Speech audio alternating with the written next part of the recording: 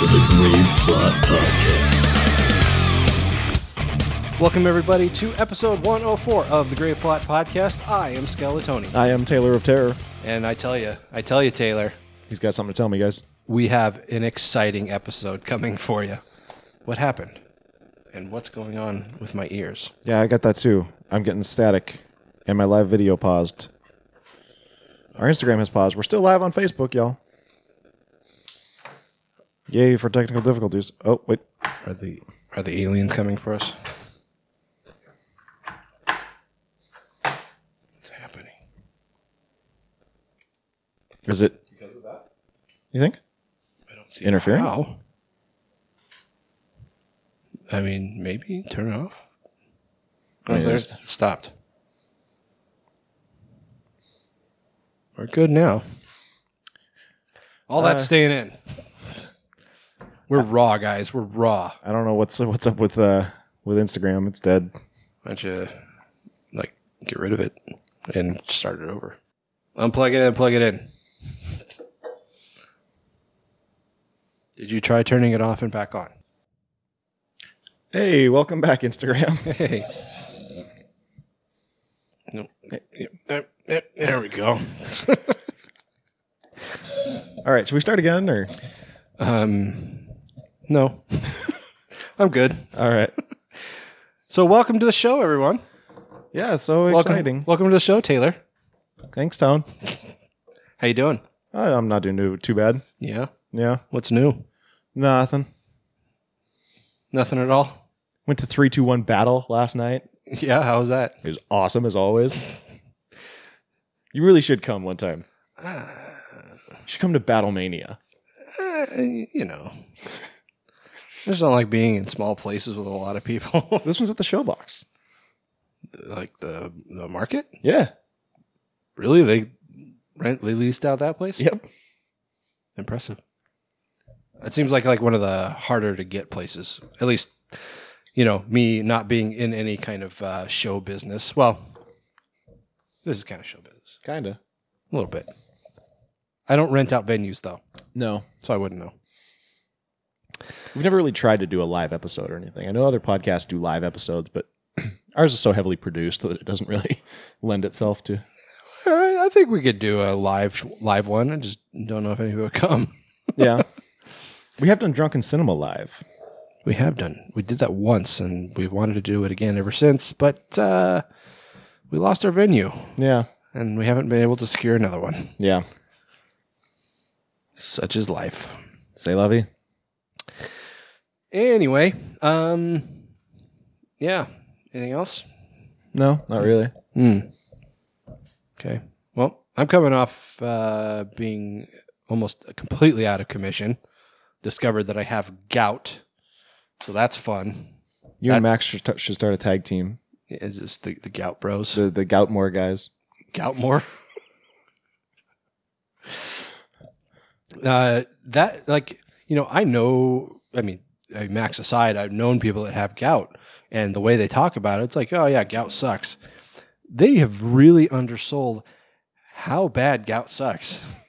It hurts, like to an indescribable level. Like, I cannot put into words how badly I hurt every time I even attempted to put any kind of weight on my foot.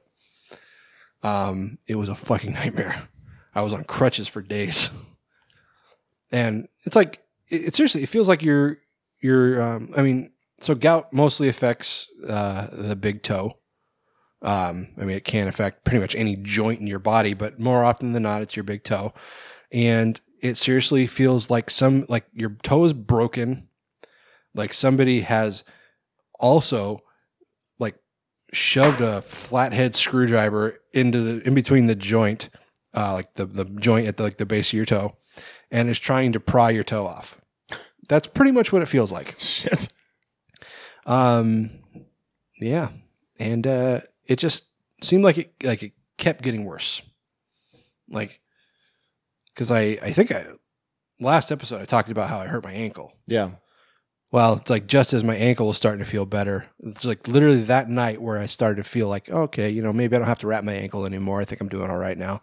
That night was when my toe flared up and like I couldn't even walk on it anymore. I limped just to get to my bed from my living room. And then the next morning I'm like, okay, I got to go to the doctor because I can't live like this. So, yeah. Fun stuff. Yeah. And the weird thing is like he set me up for a blood test and I went and did it. And apparently the uric acid in my blood, which is what causes gout, was normal. So there's that. Good. He said that apparently like in the middle of a flare up or when a flare up's already bad or when it's starting to get better, your uric acid level might not necessarily be high. So it's kind of a,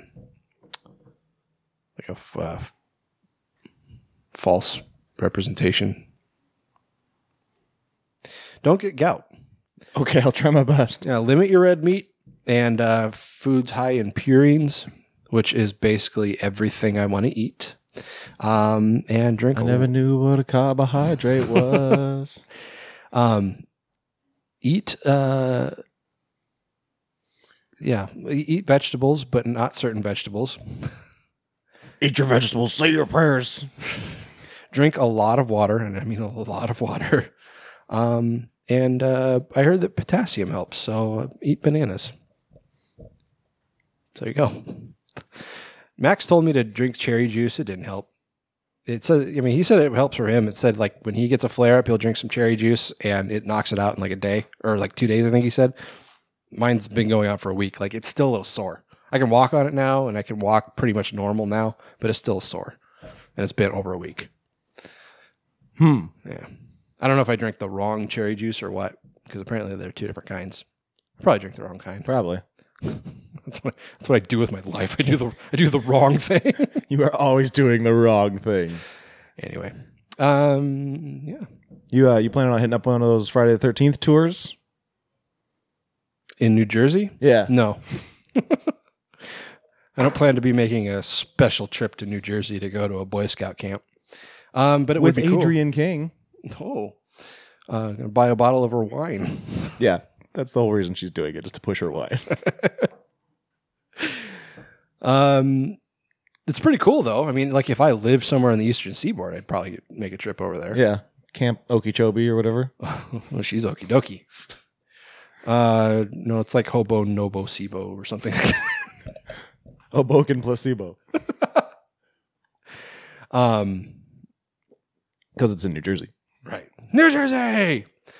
No, it's a Boy Scout camp it's the actual camp, the original Camp Crystal Lake that they filmed the first Friday the 13th at. And they're doing like it's an active Boy Scout camp. So more often than not, it's closed off to the public. Like they don't even offer tours of it. Like you can't go on the property. It belongs to Boy Scouts of America. But every once in a while, once in a blue moon, they'll open up the doors to special tour groups. And they go, I guess they're doing that now. For 1 weekend. Yeah. April 13th. So yeah, if guess what day of the week that is? Is it a Friday? It is. Hey.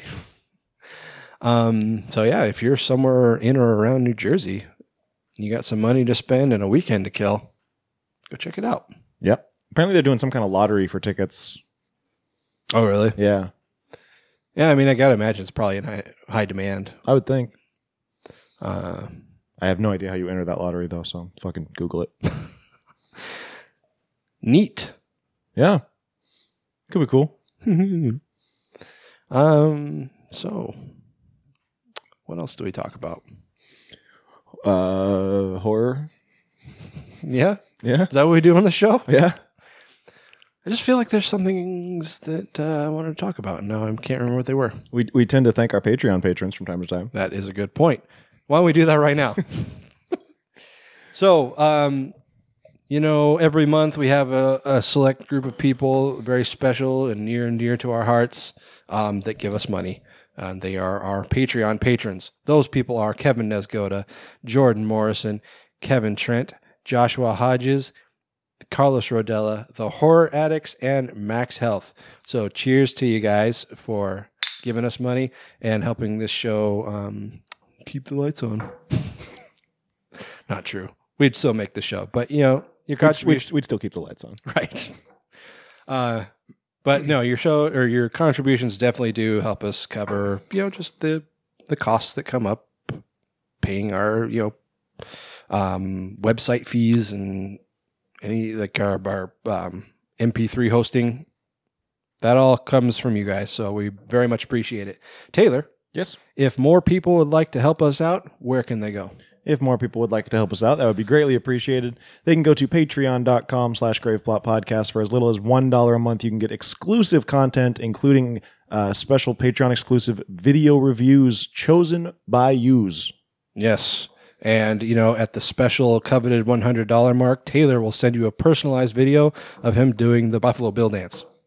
Sure. Because don't you want to fuck him? He'd fuck him. He'd fuck him hard. Ooh. We We have to get the rights to Goodbye Horses first, though. Yeah, Patreon, guys.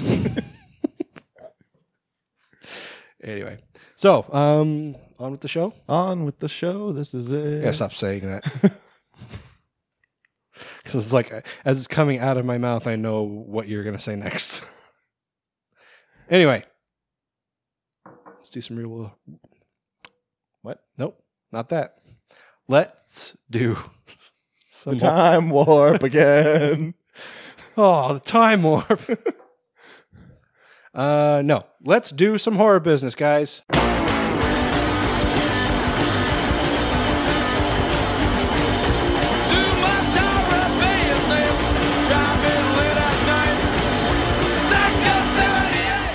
So, real world horror.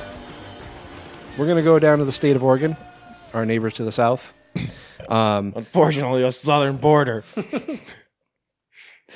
And we're going to find a lady named Abby Beckley, who was just hanging out one day, and she started feeling just a little prick. From her boyfriend. Oh. Got him. She's felt a little prick under her eyelid. That's a strange place to put it. That is weird. I don't know. People like to eye fuck people. I don't judge. I do. That's not. Yeah, I judge everyone. I judge everybody different than me. But yeah. So she felt this scratching under her eyelid, and you've gotten an eyelash stuck under your eyelid before. You know how that feels. Not good. No, it doesn't feel good at all. But it's like it's got that sensation where you almost you know what it is. Yeah. So that's what she thought this was. She's just like, okay, well, I got a eyelash stuck under my eyelid, and typically if you got one stuck there, your eyes kind of do the job of kind of washing it out while you're sleeping, and that's where you're or you like rub your eye until the water's enough that it comes out, or that, yeah. But she just kind of dealt with it. But after a week, she had basically had enough. She said she put her fingers in there, in her eye, which is not something that's recommended. But she kind of she said she did a picking motion, and she pulled a fucking worm out of her eyeball, guys. It's like the strain. It is like the strain. It's nasty. Yeah. So many worms. I feel like you need to call everyone you've been with and be like, I have eye worms. You should probably get tested.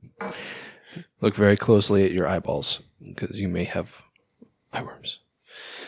She said she looked at her finger and saw it was moving and was shocked. Her finger? Her finger was moving? She was like, well, that's weird. They call them fingers, but I've never seen them fing. Oh, there they go.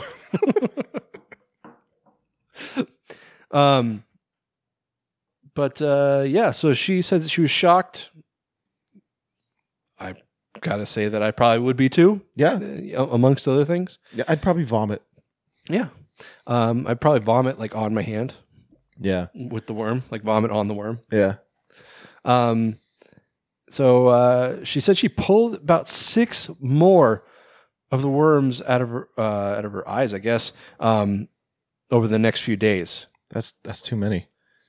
At what point did she not, like, why did she not, after pulling the first worm out, say, hey, Something's wrong here. I should go see someone about this. Like, even if that was the only worm, I'd be worried about what kind of damage it could have done to my eye. Exactly. Things are not supposed to be floating around in the inside of your eyeball. Yeah, not living things especially. Yeah. See. So she pulled about 6 more out over the next few days. She finally went to a doctor, who examined her eye and said they weren't sure what they were seeing. The doctor said, or Dr. Aaron Bonura, Probably Bonera. who's an infectious disease specialist, an assistant professor at Oregon Health and Science University, said to BuzzFeed, I'm assuming, who was doing this interview, said it's very uncommon to have worms in the eye. Oh, is it? Do you have to go to 7 years of school to find out that's the case? Like, I tell you, I didn't even finish college, and I know I shouldn't have worms in my ears or my eyes. Or your ears. Or my ears. She consulted with the Centers for Disease Control and Prevention, which identified the worms as Thalasia gulosa, which is a parasite typically found on cow eyeballs. So apparently this is normal with cows. She was rubbing eyes with cows. I guess so. And if she wasn't, it still makes you wonder, how did this happen? Yeah. You don't just expose yourself to something that's infested in worms and not notice. Let's see. So when all was said and done, I guess doctors removed a total of 14 worms from Becky's eye over the course of a month. Now, is that in addition to the 7 that she pulled out of her face?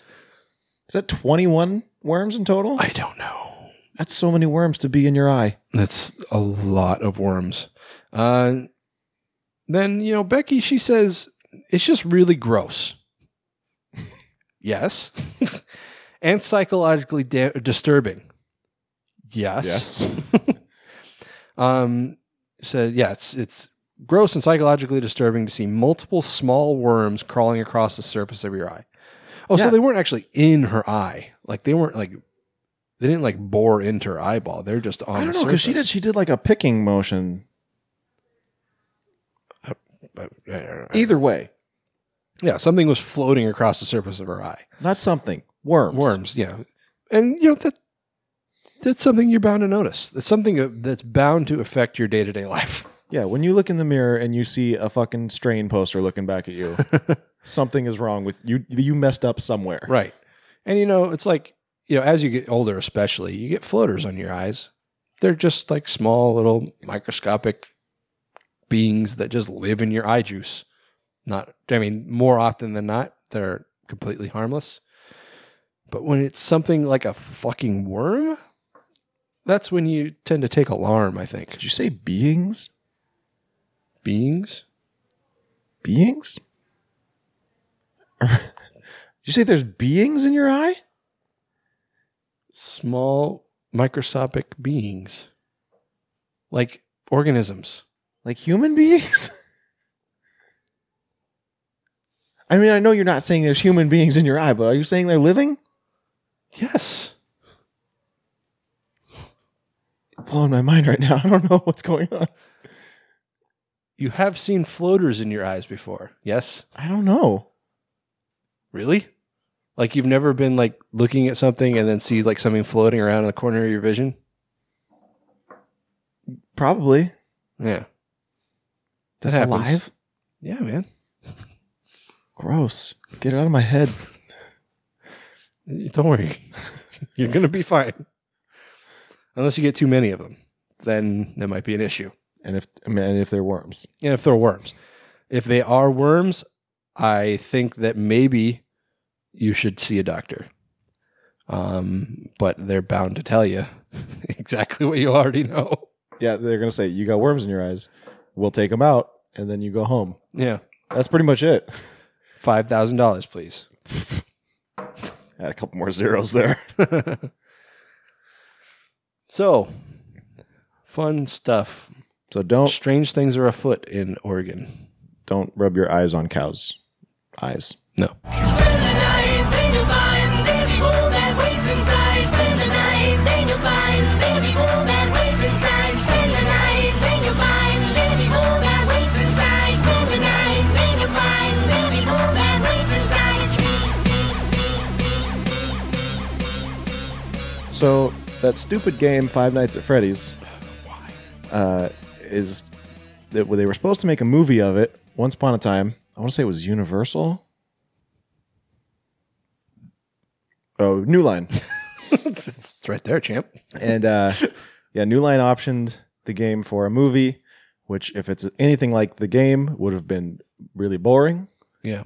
But I mean, It would have been just a guy sitting there turning his flashlight on and off until a bear appeared. and then he's dead. And then he's dead, because that's what the game is. Unless I played it wrong, which is a very strong possibility. I don't think you did, because honestly, when I've watched like people play it, that's all I've seen.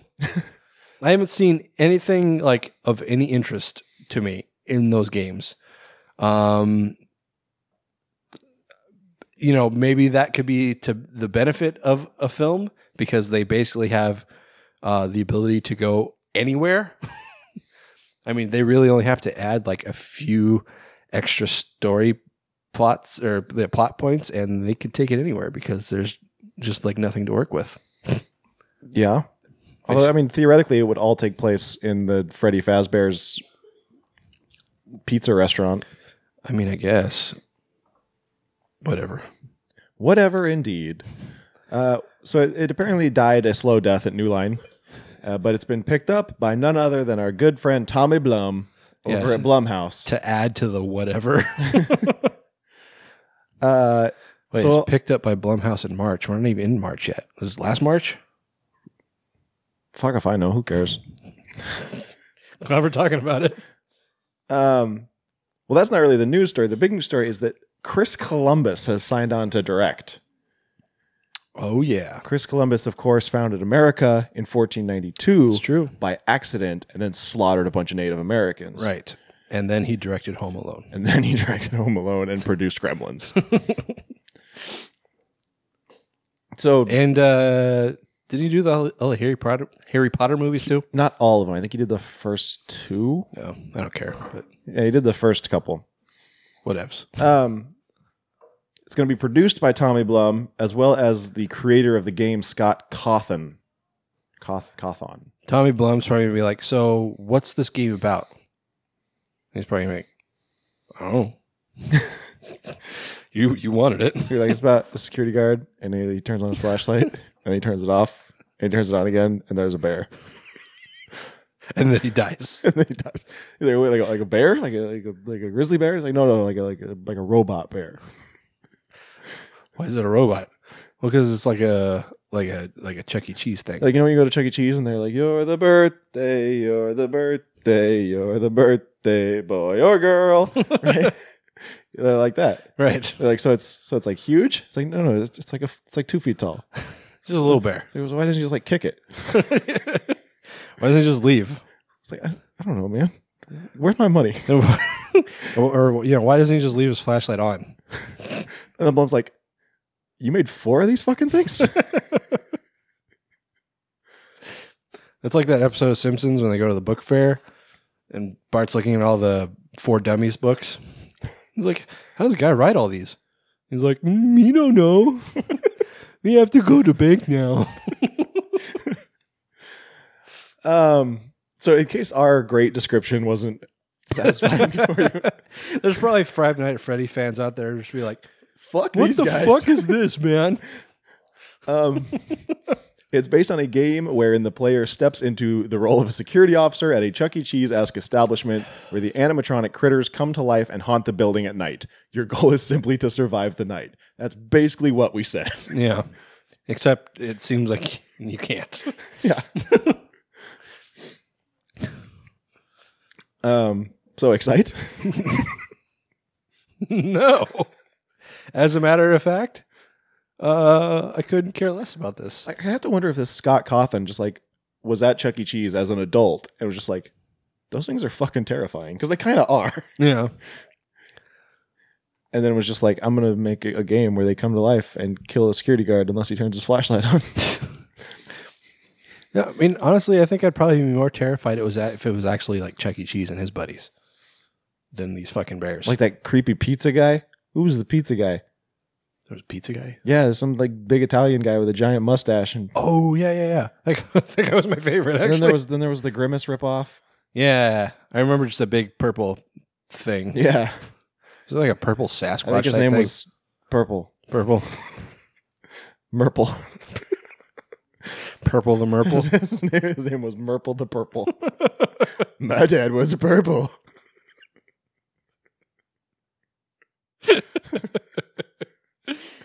Oh, we're idiots. And that's why people love us. Is it? Yes, they pity us.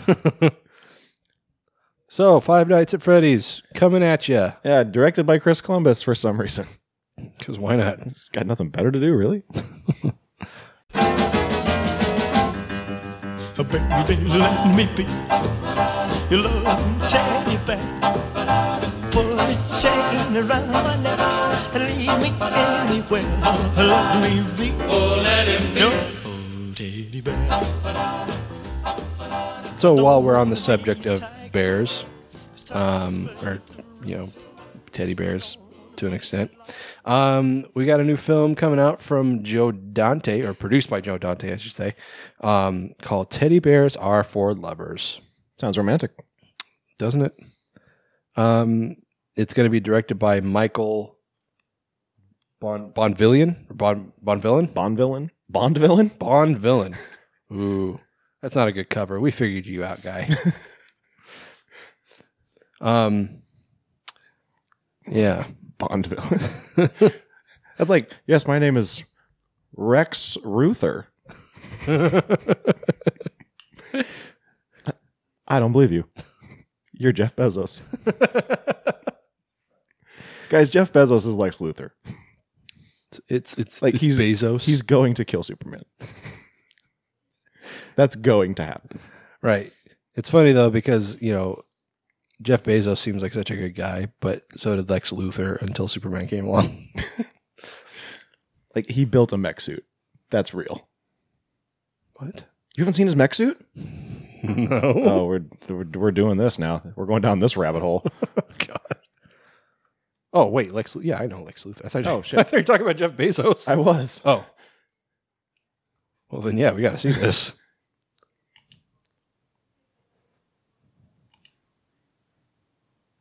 Oh Jesus! It looks like Ed 209 I don't know what that is. from RoboCop. Oh. You have 5 seconds to comply. That's fucking terrifying. Yeah. Jeff Bezos is going to take over the world. Does he know something we don't? He probably knows lots of things we don't. The guy has $100 billion. He made $1 million. Anyways, back to Teddy Bears. this movie is going to be directed by Michael Bonvillain, who was the cinematographer for Cloverfield, Zombieland, Hansel and Gretel. Oh, sorry. Yeah. And Hansel and Gretel, Witch Hunters.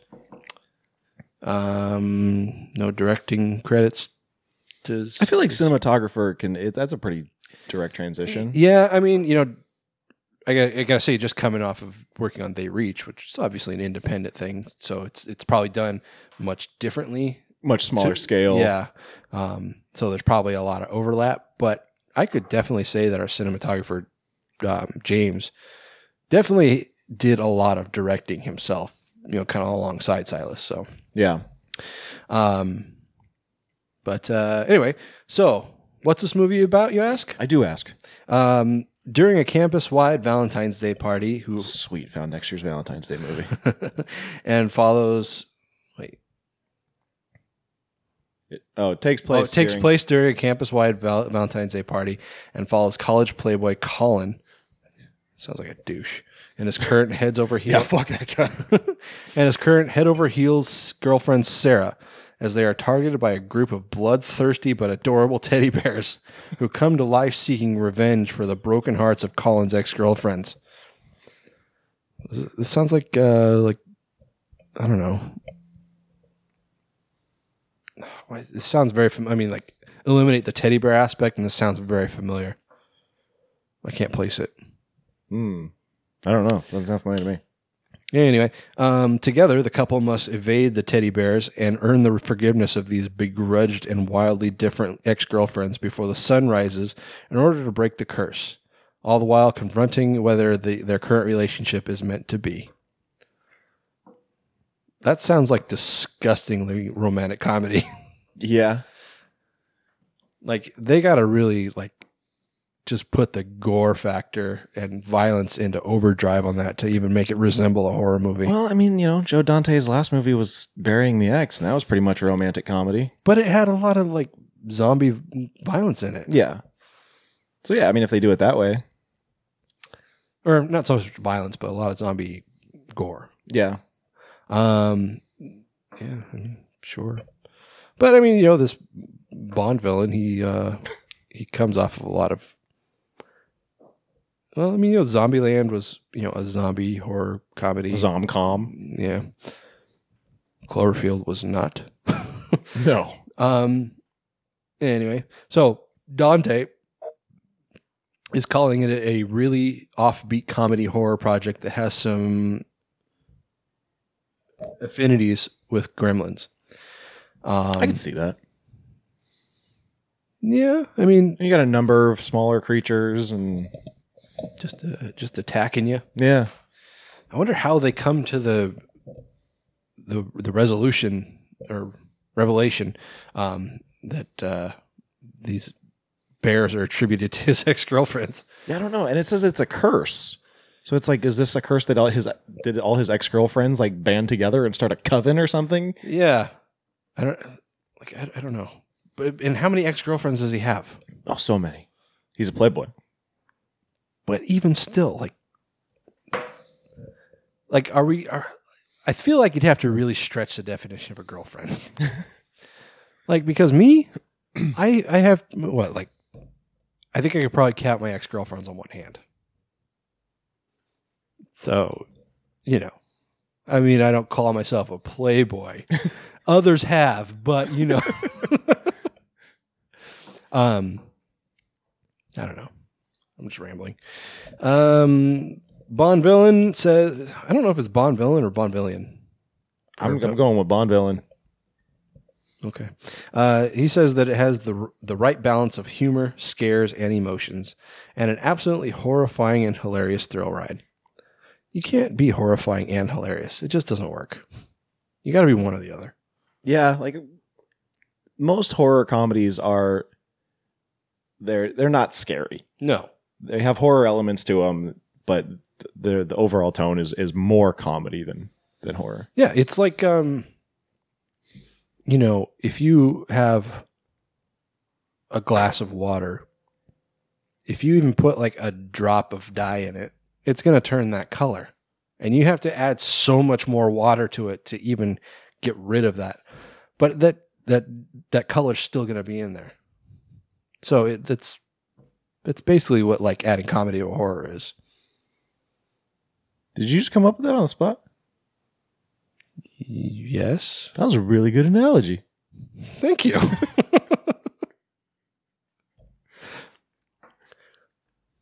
Well, regardless, I'm in. Yeah, I mean, I like Joe Dante. I mean, I don't know. I know a lot of people didn't like Burying the Ex, but I thought it was good. Yeah. We did review it. If you want to go back and check out episode Mr. Black. Yeah. See what we thought of that. Anyway, we don't know when this is coming out. Nope. Probably not in time for next Valentine's Day, but maybe. Who knows? There's still a lot of the year left. But it does sound like they're just still in pre-production. Yeah. So keep an eye out for that.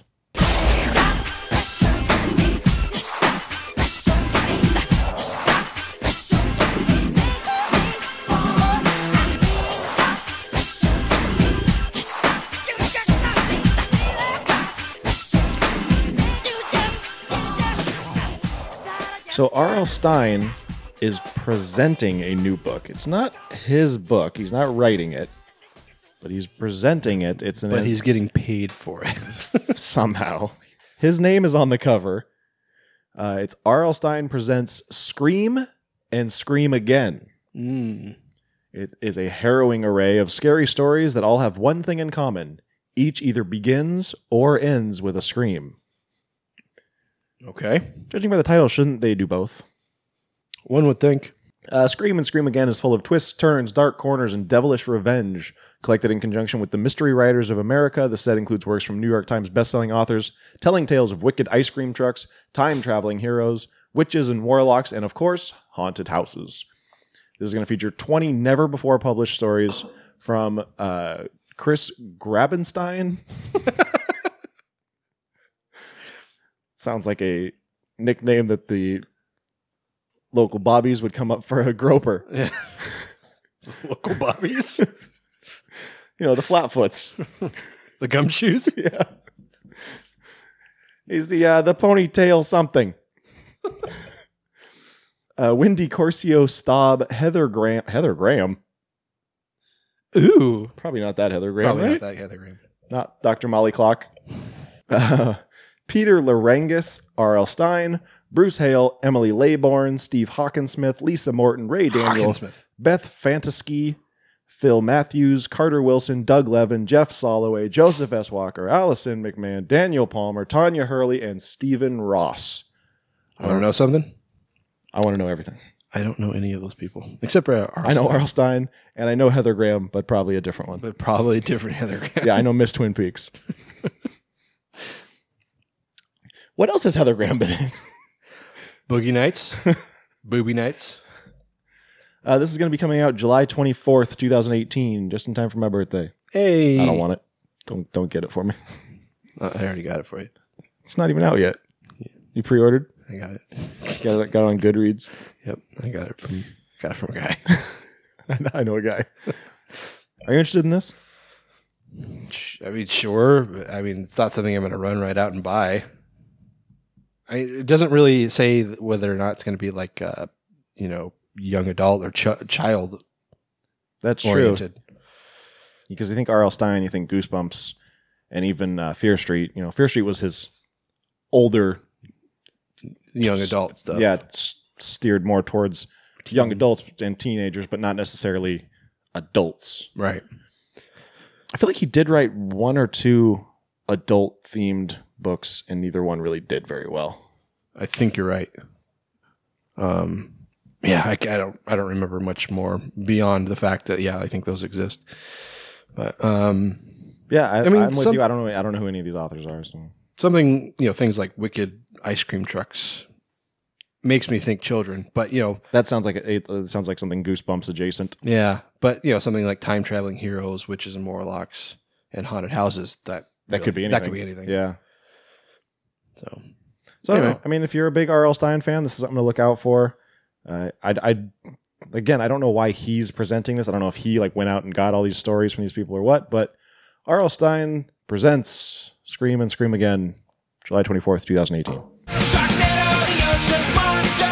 Get out while you can! Sharknado, the ocean's monster! It's nature's revenge upon man!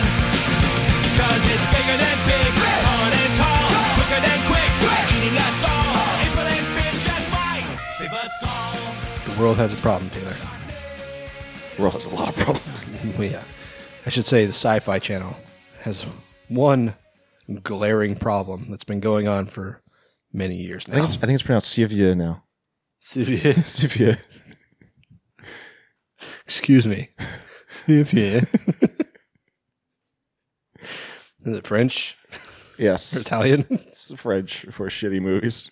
I don't know. They got that Krypton show coming. It looks like it, I don't know, might be good. I don't know. It's probably not. It probably won't be.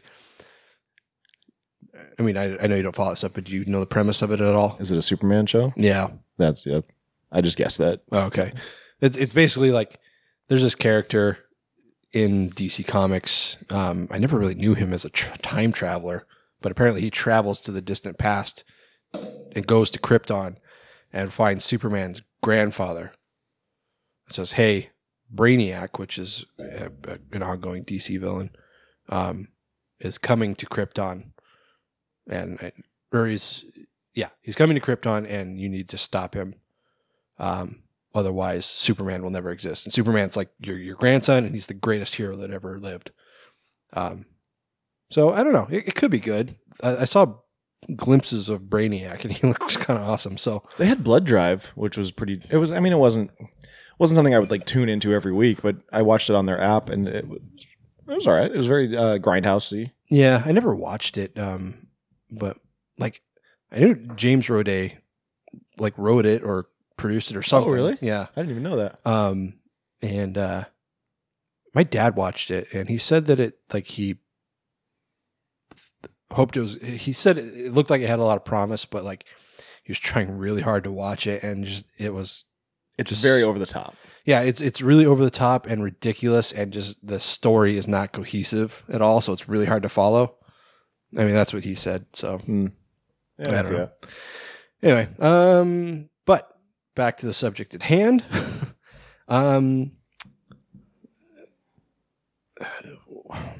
So they're making another fucking Sharknado movie. I don't know why. Because people keep watching them. Yeah, I guess. People need to stop. They're not Stop gonna encouraging this.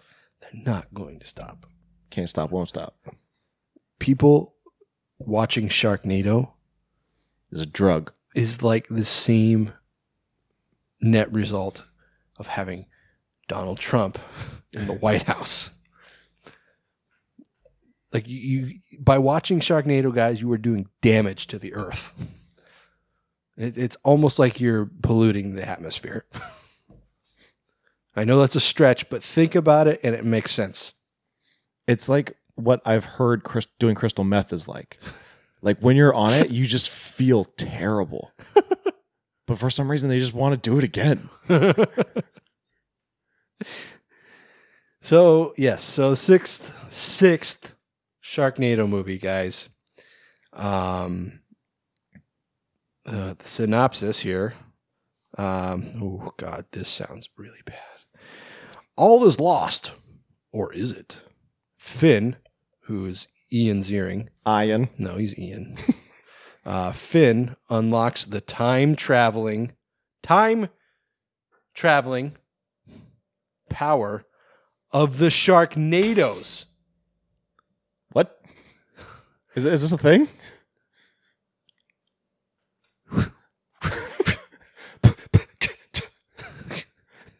I mean, I think the only tornado type thing that I've ever seen have something similar to that power is the one that took Dorothy to Oz.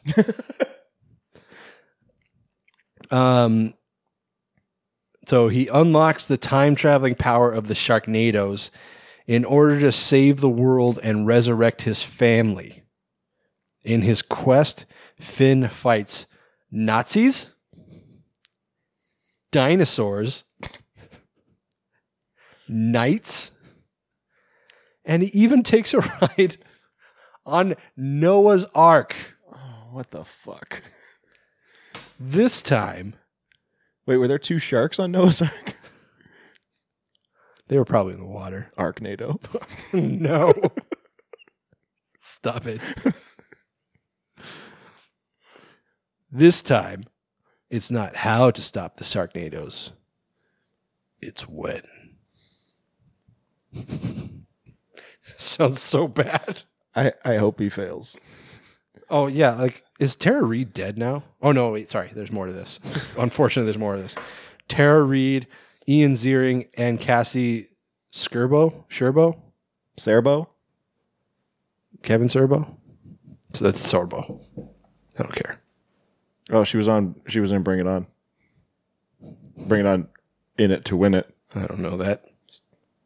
Not even the first one. Nobody's ever watched that in their lives.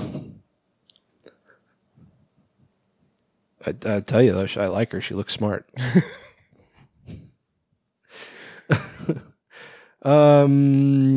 Sharknado 6 will premiere on July 25th, 2018. Oh, just in time for my birthday. I don't want it. You got a shitty birthday. Don't get this it to year. me. I'm gonna rent it for you on Amazon. Send you a gift card, like only to be used for Sharknado. You know it's going to get some stupid punny subtitle. Oh yeah, they're all stupid. Like, what was the last one? Wasn't it Oh Hell No or something like that? I think that was the one before it. I know that the tagline for the last one was Make America Bait Again. Which was actually pretty funny. Oh, Global Swarming. Oh, right. Oh, hell no was the third one. Oh. Because the fourth one was The Fourth Awakens. Ugh. How fucking awful. I can't even begin to describe my hatred for this. Like, are they... I mean, they're fucking with us, right? I don't even know anymore. It's like they're going, how can we make this worse? Like, how do we make people stop watching? It's like, I don't... Time travel? Sure, fuck it. Well, it's almost like they're like, we can do anything. Yeah. The possibilities are endless because people will still watch it. And who's the Z-list celebrities they're going to get? I don't know. Like, who's left? Yeah, it seems like they've run out. Unless they're just bringing back the All-Stars. The All-Stars like Jerry Springer and Mark Cuban. Did they ever put David Hasselhoff in one? Oh, yeah. Of course. Yeah. You know, they never did that Bear tidal wave with Oliver Platt. Nope, they never did. Still waiting on that one. Bertle Wave. Or wasn't didn't Oliver Platt play God or something? Yep. It is like big on. Big on. No more Sharknadoes. Oh, neat. Okay, let's move on. Oh, you don't want to talk anymore about Sharknado? Do we have to? Nope.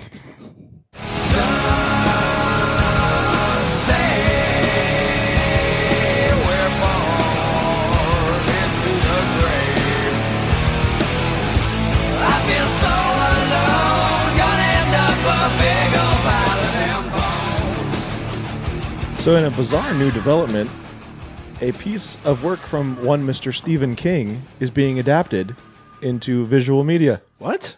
I know. What? Unheard of in this day and What? age. Stephen King's The Boner Church is headed to TV. It's just The Bone Church, guys. It's not Boner. Grow up. The Boner Church is the porn version that will undoubtedly come out Yeah. I'm sure the next day. I'm sure Stephen King knockoffs are probably in high demand. I mean, I'm sure there's probably one called like Doing It.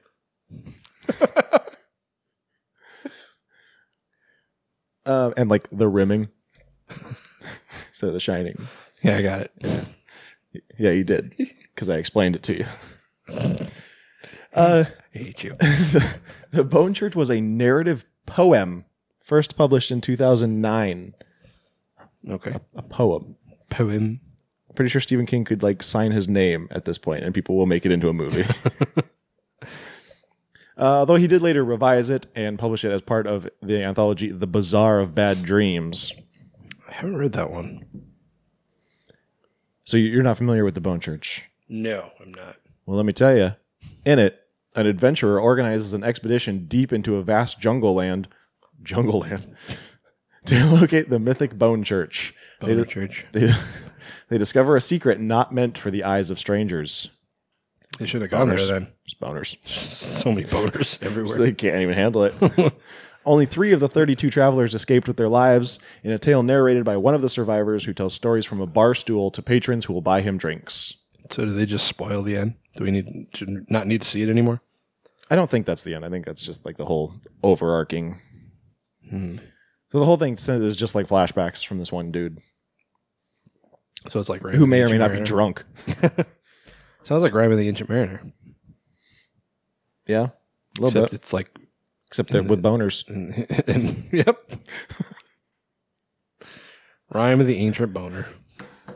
This is going to be this has been acquired by Cedar Park Entertainment to be developed into a TV show. Cedar Park Entertainment includes producer Chris Long, not Super Bowl champion Chris Long, But he produced Mr. Mercedes, the other Stephen King TV adaptation. Which I heard was pretty good. I didn't see it because it's on fucking AT&T's private channel. Yeah, that's dumb.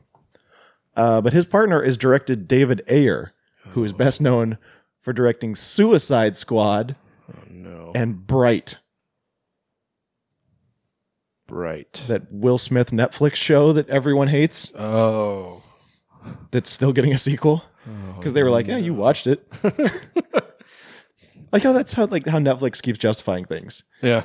People are like, everyone's like, oh man, Cloverfield Paradox was so fucking bad. And they're like, 2 million people watched it out night of the Super Bowl, so fuck you. We got ours. Yeah. Like, I don't care if you hate it. You watched it, sucker. Stupid. So yeah, any excitement going into this pretty much goes out the window when David Ayer's name comes up. Oh, I know. Like, the guy has no idea how to put together a movie. He's got stink on him. Huh? He's got stink on him. He does. Yeah, a lot of stink. Especially Suicide Squad. Suicide stink. Got him. Not my best work. No, wasn't? Not as good as Boner Church. You're right. That was your My opus. your opus. My tour de force.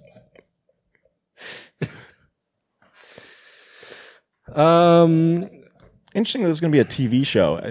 I mean, I assume each episode will kind of be a different tale from this drunk.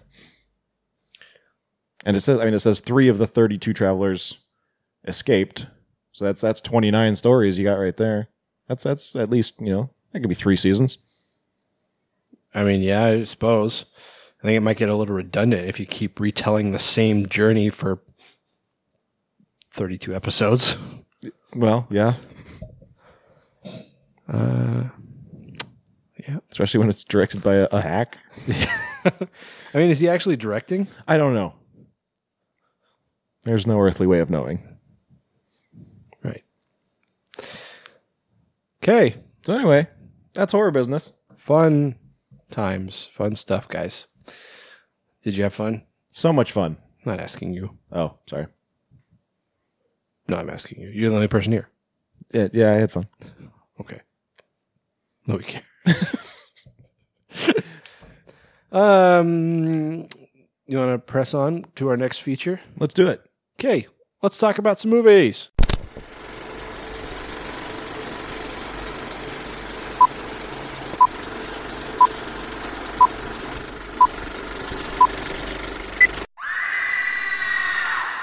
All right, so last episode we said that this was going to be our salute to Kane Hodder.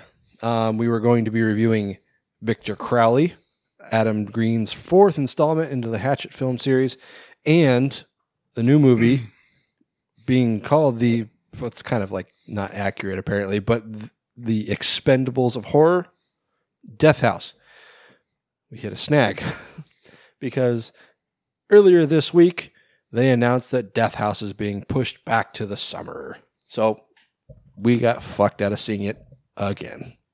Well, Thank you, Black Panther. yeah, apparently every theater in America has decided to hold over Black Panther, and so Death House is getting pushed. And it was supposed to launch in like 100 cities, I think, this weekend. And instead, now they're going to have their debut on March 2nd in, I think, New York. I thought it was like Or South could be. Carolina or something. Carolina. No, I think it was either New York or LA. And then like 2 or 3 days later, they were going to open to like 3 more cities. Well, I know they're having some kind of premiere in the director's hometown, which I thought was in like South Carolina. Oh, it's possible. I don't know. But it went from being like 100 cities to being like 4. Yeah. We're still going to get it, apparently, but it's going to be in like July.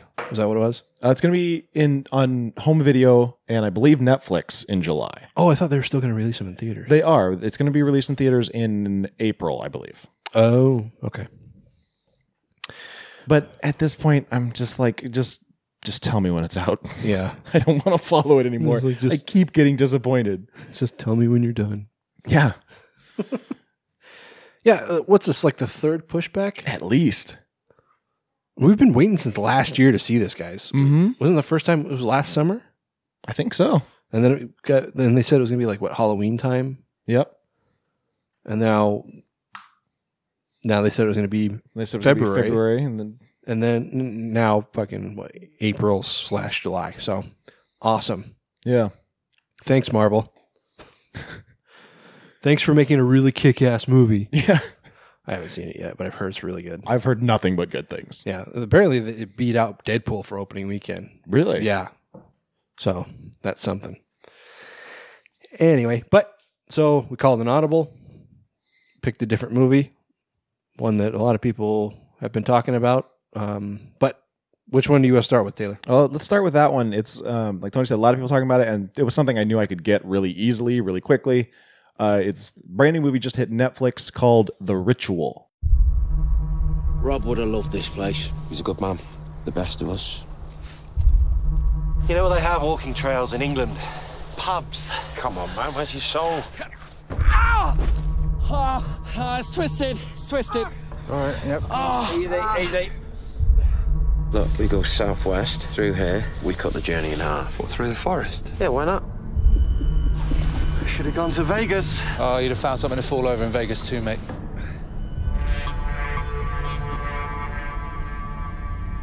Now, is it me, or is it really quiet in here?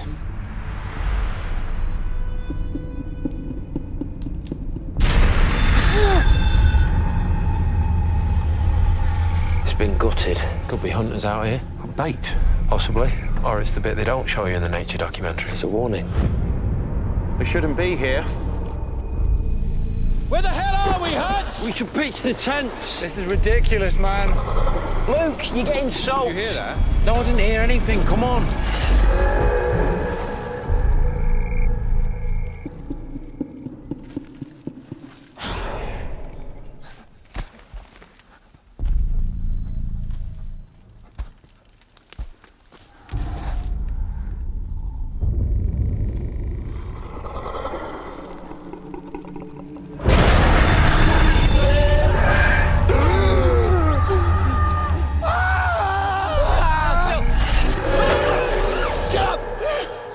So we're going to talk about it then or not? It was a nightmare, Phil. Well, what happened to you then? We got spooked and we had bad dreams, all right? I woke up last night. Look at this. Nothing has done that to you. You've done it to yourself. Why do you have to deny everything Because I say? I do not value your judgment. We need to be working together, man.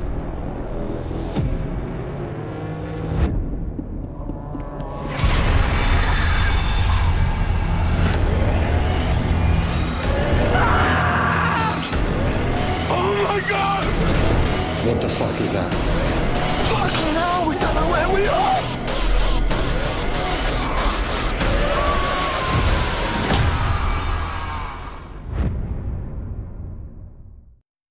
The Ritual. The Ritual. Ritual. Ritual.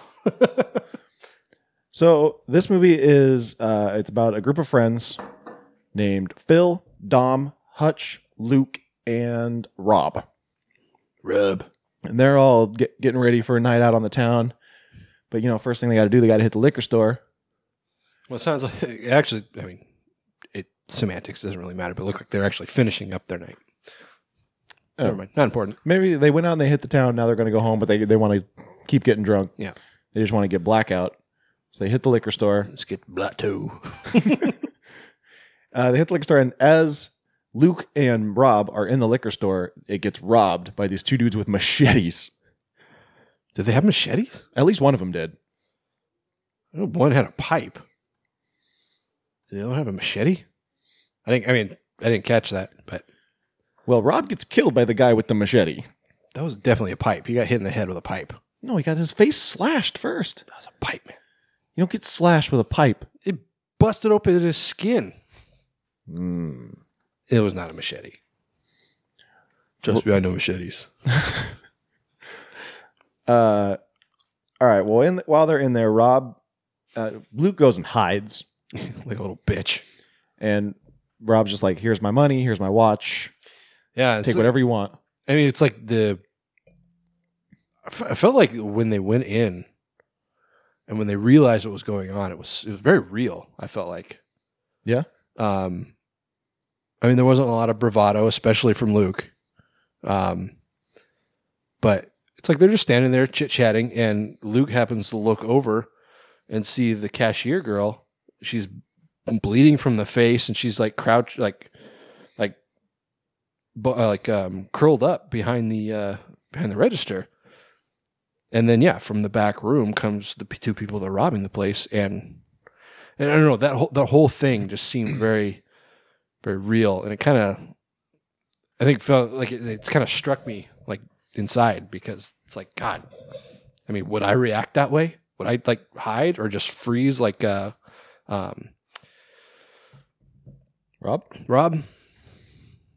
Yeah, I mean, it's one of those things you don't really know how you would react until you're in the situation. Exactly. You can think, oh, I would do this, I'm sure, but you don't know. Yeah, exactly. But yeah, so Rob says, here's my wallet, here's my watch, take whatever you want, just take it and go, leave me alone. And they're like, well, give us your ring. And he's like, no, that's my wedding ring. I can't give that to you. That's mine. That's very important to me. See, that's where I was like, dude, just give him the ring. So was I. It's like especially like you're a man. Like I assume you have like a gold band. It's not like you have some giant fucking diamond on your finger. It's like I spent like 4 digits. Like I don't remember exactly how much I spent on my wife's ring, but she's probably not listening, so it's fine. No, I genuinely, like, it was somewhere between 1,000 and 2,000. I don't remember exactly how much, but I spent a lot of money on her ring. It's kind of irreplaceable, but it's insured. This ring that I'm wearing, I treasure it. It's special to me. But this costs like $200. Yeah, take my fucking Not worth ring. your life. No. Yeah. I mean, even if it's, engraved or whatever, like you can get another one. It's like, I will get a new ring. Take this one. Yeah. Take my pants. What else do you want? Like, fuck. Yeah, he says, no, I can't give it to you. So he gets hit in the face with some kind of object. And just gets bludgeoned. And the whole time Luke is he's sitting there cowering, and he's holding a bottle thinking, can I do this? Can I fight them? Yeah. And eventually he just decides, nope. The way he was holding it, he's holding by the neck. It reminded me of, I think it was an episode of Tosh.0 where the video clip they're talking about is this guy in, I want to say it was like Germany or something, but this guy, he's in a convenience store. It's a security footage, like shot from over the shoulder of the cashier. This guy at the counter puts up a bottle of wine or liquor or something, and the guy's cashing him out. And the cashier will turn away just to do something. Can't really see what he's doing, but he turns away. And every time he does, the guy reaches up and grabs the bottle by the neck, but backhanded. And Tosh is like, there's only one reason you grab a bottle that way. Yeah, you're gonna hit somebody with it. It's what this guy's doing before he even actually does it. And then eventually he does pick the bottle up and just crack the cashier over the head with it. But anyway, it was a very serious and kind of dark part of the movie, but I couldn't help but laugh because I kept thinking of that. But so then we flash forward to what is it? A year? 6 months. Okay. And the remaining group of friends are going out to the woods to honor Rob. They're not spreading his ashes, are they? They're just kind of having a ritual. And well, it's at the beginning, they're all sitting in a pub and talking about what they want to do for a guy's weekend. Yeah. Or just, get away as friends. It seems like something they do annually or however much, or however often. They're talking about let's go to Ibiza. Or let's go to Tuscany, Amsterdam, these kind of places where you, I guess, imagine people in the European area, they'll go for a weekend. That's something you commit to when you live in the US, but over there I imagine it's a little simpler. But then it's actually Rob that says, hey, why don't we go hiking in Sweden? And he says there's this trail called the King's Trail. It's a beautiful hike through the hills. And so when Rob is killed, right before that scene, they're still just bickering and talking about what they want to do. And so, we jump ahead 6 months. And I imagine they're going on this hike to kind of honor him. Yeah. And they get up to this clearing and they like put a picture of him up and they all kind of drink from this flask and pour out, one for The homie. One for the homie. And so then they're on their way back and they come across this rundown old cabin. And they decide, it's getting late. We're not going to be able to make it back before night. Let's stay in this cabin. So they break into this cabin. And it's completely empty, but it's really like a creepy looking cabin. But in the attic is this statue thing. And it's like a wicker person, but with no head and antlers for hands. Yeah. And it's really fucking bizarre and gives all of them the heebie-jeebies. Which, by the way, I looked it up and I read several things about it, and I've seen people say I've heard that being a racist term, but I don't believe it. Okay. I mean, I don't care. It's like saying you got gypped. It's like, is anybody really offended by that? But anyways, this thing in the attic gives them the creeps. But they're like, yeah, whatever. So they go to bed, and everybody has a bad dream. Gonna have a bad time. We mostly focus on Luke's, whose nightmare surrounds the night at the liquor store. Yeah, and he kind of relives the moment. It's interesting the way they do that though, because he's sleeping in the cabin, and you can see like the flash of lightning flash. It's really cool. Yeah, and then all of a sudden, like the lightning flashes and the light just stays on. Yeah, and it's like the fluorescent light. Yeah, he gets up and he walks out the door of the cabin, but as he's doing that, he's walking into the convenience store. But I like how the ground of the store was like dirt and moss and sticks and shit. That's cool. Yeah, and when he wakes up, he has like these puncture marks in his chest. Yeah. And everybody kind of freaks out because they're all having these nightmares. And I think it's, is it Phil? One that was praying to it? Yeah. Yeah. Yes. Is he naked? Yeah. Okay, I can tell if he was naked or just shirtless, but he's naked praying to this effigy thing in the attic. And he kind of wakes up halfway through it. And he's like, I have no idea why I was doing that. Mm-hmm. Yeah, Phil woke up, or he was, because Luke woke up outside still. Like, he woke up from his dream standing outside, and he hears Hutch. Or Hutch. Is it Hutch or Hutch? Hutch. Hears him screaming from inside, so he goes to wake him up, and like Hutch gets up and he like kind of backs into a corner, and you can see he's like pissed himself. Like it's all up and down, it's like his stomach and his leg, just piss everywhere. So they've not had a good night. Right. So they pack up, they hit the road, and Dom is like, here's a trail. Trail means people, means civilization. We're taking this trail. And Hutch is like, this is the wrong way. Yeah. He's like, we need to go that way. We need to go, what did you say, southwest or something? Yeah. But then he's like, but whatever. And so they just start going, oh, I forgot to mention, Dom fell down at one point, and so he's limping. He's hobbling around. Yeah. Tore his meniscus. I mean, maybe. Nobody's a doctor. None of these guys are doctors. They're speculating. Did you see his knee? Still, without an x-ray, you can't be sure. He's like, nope, I've done it before. I know what it is.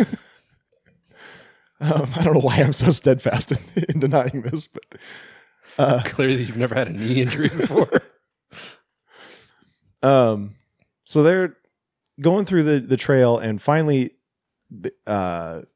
Luke he's had enough of Dom, and he's like, because they say we got to go, we have to move faster because we're losing daylight here. And Dom is like, well, I'm hurt. And they're like, you're a wuss. Mm-hmm. Man the fuck up. Let's go. Because apparently he has a history of this kind of thing. Yeah, he's married. He's a family man. And, he's like, from the start of the movie, you kind of pick him out as kind of like the bitch of the group. Yeah. And that's kind of where they have this big blowout, like between Luke and Dom. Because Dom starts accusing Luke of not doing anything to save Rob. Yeah, it's like, Luke says, we wouldn't even be here if it weren't for you. Because, at this point, they're lost in the fucking woods. They've seen like this deer hanging from the trees, gutted and ripped open. And they're just like, what the fuck? And so they're fucking lost in the woods. They went down this trail and they have no idea where they are now. And so Luke says, yeah, we would not be here if it weren't for you. And Dom turns around and says, no, we would not be here if it weren't for you. Basically tracing this back to him because he knows that Luke basically bitched out when Rob was being beaten to death. Yeah, because he says, you came out of there without a spot of blood on you. Yeah. So they have a blowout, and Luke punches him in the face and is like, I'm going to go up to that ridge and I'm going to check it out and see what I can find. So he runs off and he gets up there and all he sees is more woods. But then he sees something coming through the trees, and it's got to be, 20 feet tall? Yeah, probably about that. You don't really see what it is, but you can see that it's like, as tall as some of the trees, and it's just plowing through these trees coming towards him. Mm-hmm. So he takes off running, and he's like, we got to go. It's a big, just like quadrupedal thing. Yeah. And it's like they're doing a good job of not letting you see it. Yeah. Like you get like little glimpses of it, and it's like enough to where you're like, what the fuck is that? We avoid spoilers for new movies, but I know that this movie is very ambiguous with its branding. So I will say, if you haven't watched this movie, maybe go watch it before hearing the rest of you, because there's going to be things that, while not spoiling the end of the movie, might give things away that you don't know. Yeah, I guess I'll let you decide how far into the story you want to go. Yeah. Because I'm basing that on a Bloody Disgusting article that recently came out, and I read the comments. A lot of people were like, thanks for spoiling the movie, asshole. Mm-hmm. But so, because I guess a lot of people didn't know this is going to be kind of a spoiler, but I guess people didn't know it was a monster movie. It really doesn't sell itself that way. Yeah. But even still, calling it a monster movie is a bit of a stretch. Does it have a monster in it? Yes, but is it a monster movie? Yeah, I'd say it's more of a, not even necessarily satanic, but just kind of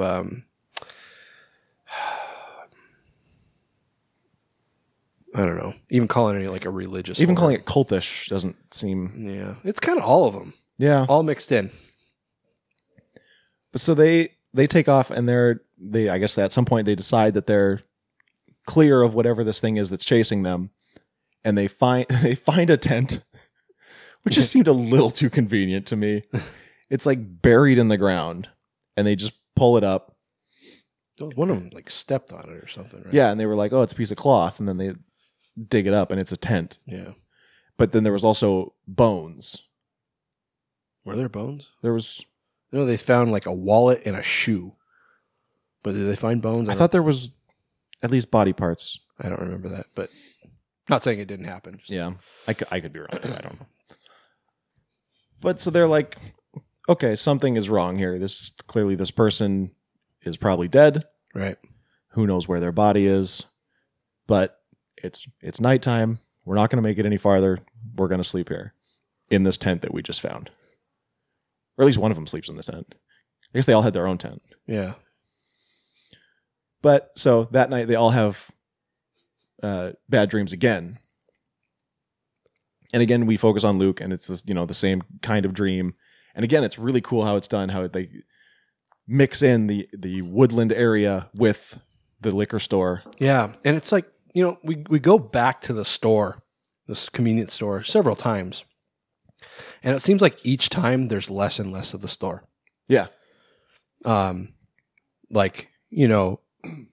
The first time, the floor was still like the forest floor, but there were walls, there were aisles, like the distinct aisles. There's a register stand, the shelves. All of that was the entire store was there except for the ground. Now this time it seems like there's some walls missing, and then the next time it seemed like all the walls are missing. The only thing that's really still there is just this fluorescent lighting that kind of like you can't really even see where it's coming from. It's just kind of there and just the aisle dividers. Yeah. Anyway, so Luke wakes up and he finds out that he wakes up because Phil starts screaming. No, Hutch starts screaming. no, you're right. You're right. It's Phil because he's out. Right, but what wakes Luke up is Phil Phil's screaming. outside screaming, and then Luke wakes up and he's like, "What the fuck?" And he goes to check, and Hutch isn't in his tent, and there's like a little blood stain too. So that's when they start freaking out. Right. And so they hit the trail, they keep walking, and they see Hutch impaled on a tree, just like the deer that they found earlier. Yeah, just eviscerated. Yeah, just gutted open. And they start going ahead, and eventually, yeah, I guess we can keep going. Phil gets taken and has a similar similar fate. And so now we're down to just Luke and Dom. Yeah. And they come across this village. And there's all these just really weird people in there. It's kind of Village of the Damned, almost Hills Have Eyes-ish. Yeah, just I don't know, woods people. I mean, like, yeah, hill people. Yeah, just very dirty and dingy looking. I mean, like, if you would almost like to look at them, guess that they were in some kind of cult. Yeah. And I mean, in a way they are. They apparently pray to this creature in the woods. Mm-hmm. And they believe that it gives them everlasting life. And I guess that's kind of as far as I want to go. I don't want to give away the very end. But you do finally get a good look at the creature. And it's kind of cool how they keep it hidden for so much of the movie. And then they have this big reveal at the end. Yeah, and even when you actually see it, it's in the middle of the night, so it's still even hard to see. Yeah, so you don't get like a big, clear image of this thing at any point. Yeah, it's kind of a slow rollout too. You see like a little bit more and more until finally you see the whole thing. But yeah, it is night and it's dark. Yeah, and I mean it looks like if you picture like you go to a history museum and you see like a skeleton of a mastodon or a mammoth. Yeah. That's kind of what it looks like. Just very skeletal looking. But when you do get a slightly better look at it, you realize it's not really skeletal at all. And its head, where it looks almost like a cross between an elephant and a deer, in that it's got what look like tusks. And it's got these big, huge antlers on top of its head. It's the thing from the attic, right? That was its head. Yeah. But the weird thing about this construction is, like I said, it looks like an elephant head with antlers. Antlers with like tusks. But you get a better look at the tusks, and they're actually arms. Yeah, with human hands. Yeah. And they like move and operate as human hands. Right. So I mean, you got to like where this thing looks like a kind of a quadrupedal thing. It's almost built more like a centaur type thing. Yeah, like it's basically its head looks like a person with no head, antlers for hands, and arms for legs. Yeah, pretty much. And then its eyes are kind of like in a hood, where like a person's stomach or crotch would be. Right. And they're just like two little yellow dots. Yeah, and that's something that, because it takes the image of other people. Yeah, that's the other thing is you find out that it's it messes with your mind. It's the one making them have all these dreams. And yeah, it can project things into your mind. Yeah. And it's like, there are people in these visions, and they have these glowing yellow eyes. It's just like, okay, well, I mean, that's clearly just a hallucination. But you realize when you see this creature has those glowing yellow eyes, it's like, oh, it's been this creature the entire time. impersonating other people. Yeah, it's not really like anything else. No, monster wise. Yeah, like I watched this twice because the first time I was watching it and I wasn't really paying attention to it. So I didn't catch like those nuances, but one thing that caught my attention on both times I watched it was just the appearance of the creature.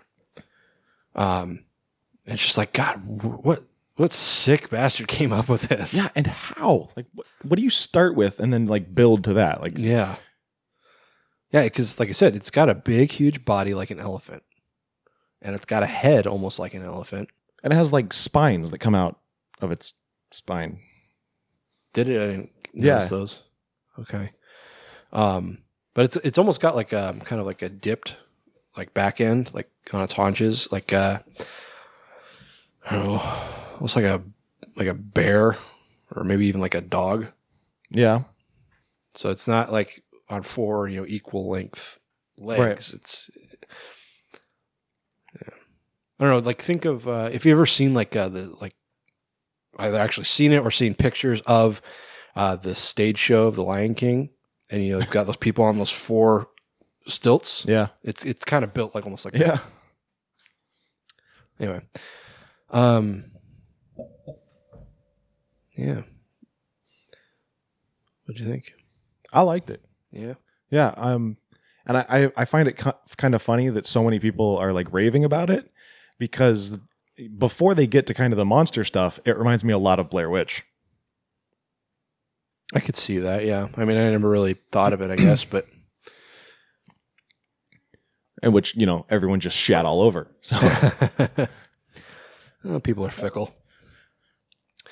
Yeah, I liked it. It's like I watched it the first time, and like I said, I wasn't giving it my full attention, so I really needed to watch it a second time. I remember you texting me and being like, I don't see what the hype is about. Yeah, and honestly, I mean, still watching it again, like, I still don't. Like, it's good, for sure, but people are just raving about it, and I don't get it, I guess. I mean, I saw a lot of people like talking about like the creature effects and stuff, and it's like the creature looked cool, sure. Yeah. But I don't know that the creature effects themselves were all that much to look at. I mean, a lot of it was CGI. Right. So it's like, you're not going to impress me with CGI like ever. Yeah. And the few times when it was actual creature effects, like practical effects, there wasn't really a lot to it. So I don't know, but I mean, the story was pretty good. The thing that I like it's so hard to make a movie that you're going to sell as supernatural for the first, half to 2/3, and then reveal is actually a monster movie. Yeah. It's hard to do that and keep it tonally similar. So often there's this like big tonal shift, like 10 Cloverfield Lane. The third act of that movie just turns into this bonkers action flick that didn't fit with the rest of the movie at all. This one does a great job of keeping the same tone throughout the entire movie. It really does. Yeah, and it's like, you go through this movie, and one thing I don't think you mentioned it, is when they find this cabin, they sleep in it in the night, and they realize, okay, well, this is not a place we need to be. We need to get the fuck out of here. And in the morning they go out and they see on the trees in the immediate area all these runic markings carved into the trees. Yeah. And they're just like, we should not be here. We should have never been here. And that kind of carries its way through the movie, because it does take place in Sweden. These are all British guys, but it takes place in like the mountains of Sweden. So you've got a lot of pagan and Norse beliefs in that area.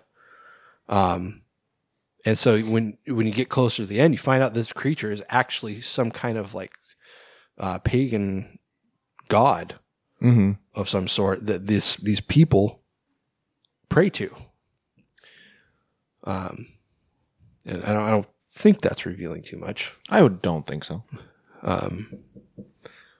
But Yeah, it's so interesting how the story kind of shifts around, that it goes from this, it's all this mental, it's in your head kind of thing, and then it goes kind of into a monster movie, and then you go into this cult or whatever you want to call them, hill people, and then it still kind of circles back around to a monster movie. yeah. But at the same time, it's all kind of, like I said, the same tone, the same feeling, and it doesn't bounce around, and it stays engaging the whole time. Yeah. Yeah, and it's like And there was that weird thing in the attic of the second cabin with all the people. oh yeah, and that was never really I don't know what that was. yeah, it was never really delved into. I was It kind of didn't last long. Yeah, I was watching it, I was like, what? What is this? I thought it was so fucking hilarious though. The way like Luke had that torch to kind of light the room, and like those things started to move, and he's just like, just very casually just lit the thing on fire. Yeah, I was like, he did it once, and he was like, oh, okay. And he's just like, I'm just gonna keep going. Yeah. It's like, I think I should burn Like, these. are you gonna scream? No? Okay. He's like, oh, I can't handle any more of this. This is bullshit. Luke is played by Rafe Spall, which I also remember you texting me and saying, I can't take him seriously. No, I definitely can't. And that's why like everything that I could even translate to being a little bit funny, it was just hilarious because I just picture him as either Noel from Shaun of the Dead or 17. what? 17. Right. Or Hello, mate. and he says mate a few times in the movie, and the first time he says it, he's like, "Oh, come on, mate." It's like he did the thing. Hello, mate. And yeah, so he's Noel in Shaun of the Dead and one of the Andys in Hot Fuzz. So it's like I see the guy, and that's all I picture. Yeah. So him in a serious role, it's just a little hard for me to grasp. I think he did good, though. He did. I think all the acting is pretty good. Yeah, it was. I mean, this is. I don't want to undersell it. It was a very good movie. Mm-hmm. Just what I don't understand is the way people are raving about it. Okay. Yeah, I can understand that. I mean, that's kind of like, the way we were with like Starry Eyes. Sure. It was like, yeah, this is a good movie, but people are like, oh my God, this is amazing. Right. Like, it's not, but it's still good. I don't know. I really like this. I found it really engaging. I got really sucked into it. Yeah. Yeah, I found myself, like the second time watching it, I did find myself, once I like sat down and I committed to watching it, like actually paying attention to it, I did feel like I was getting kind of wrapped up into it. Yeah. Oh, and funny story. I was watching it on my Chromecast, and there's a scene where Luke is like, all right, on the count of 3, we're going to get up and we're going to run. 1, 2, 3. And all of a sudden my Chromecast stopped casting. I was like, what the fuck just happened? I was like, is that it? Is it over? Like, is that the end? It would have been funny if it like froze and you're just sitting there like, are they going to go? Are they going to go? Go, run. Yeah, I was like, is that it? Is it over? I was like, that movie was only 45 minutes long. Yeah. So, any other things you want to? well, I mean, this was directed by David Bruckner, Yeah, which I just found that out. David Bruckner, responsible for the Siren section of Southbound. What else did he do? That was from VHS, wasn't it? Oh, right, but he also did Southbound. Right. Yeah, 2 different things. I was combining them. Yeah. Let's see. The Accident. Which one was that? In Southbound. I don't recall. Oh, it's the one where he Oh, the guy in the hospital? he hits the girl with the car and takes her to the hospital. Yeah, That one's fucked up. it was good. Yeah, it was good. So yeah, okay, And David Bruckner at one time attached to Friday the 13th. right. Back when it was supposed to be a found footage film, right? Yeah, and he didn't want to do it, right? Or was that someone else? I think that might have been someone else, but I'm not sure. Yeah, like he's. It's funny they brought on David Bruckner to do found footage, or had it gone that way, if he they brought him on to do found footage, and he's like, I don't really want to do found footage. But you're like a found footage guy. Yeah, well directed, I thought. Yeah. I heard people saying if you listen with headphones, the sound design is really good. I did not listen to it with headphones, and I've also sound design's not something I pay a lot of attention to. Yeah, I have surround sound, so it's not headphones, so it's not probably wasn't as clear as it would be if I was wearing headphones, but it sounded pretty good. Yeah. It did create a very atmospheric feel. So cool. Good job, guys. And I mean, it's on Netflix. So if you have Netflix, it's easy to acquire. I don't know if it's available on any kind of VOD. Probably not. I would think Netflix would want exclusive rights for that. Yeah, I don't think Netflix typically has their movies on VOD. But it's still in theaters in the UK. Is it? Yeah. Well, there you go. There you go, indeed. Cool. Yeah, I really enjoyed it, and I think I would recommend it for sure. I'm gonna give it a 7.5. Back to halves, huh? Yeah, you gotta do what you gotta do. Yeah, I liked it, and I mean, no real complaints, I guess. Just I don't know. I feel like I want to give it a 7, but I can't find any real justification not to give it an 8. See, I thought about giving it an 8, but I don't know. It just felt like I was comparing it to other movies that I think I've given 8, and I'm just like, I don't think it's as good as that. Yeah. I mean, I guess that's why I went 7.5. If there was one thing I would have changed, it would there would have been more practical creature effects rather than the CGI. So, yeah, I'll do 7, I guess. Okay. Still, that's a recommend for sure. Yeah, it's a solid flick, guys. And like Taylor said, I mean, if you have Netflix, there's really no reason not to watch it. Yeah, and if you don't have Netflix, then call your mom. Borrow her account. That's what we do. Is that what you do? Yeah. Well, we use my mother-in-law's Netflix account, and my wife's dad uses our Hulu account. So that's fair trade. Yeah. So there's that. There it is. All right. Next up on the docket is, like I said earlier, the 4th entry into Adam Green's Hatchet series, and that's Victor Crowley. Sue, get back to the boat. Run back to the boat right now, Sue! What? What?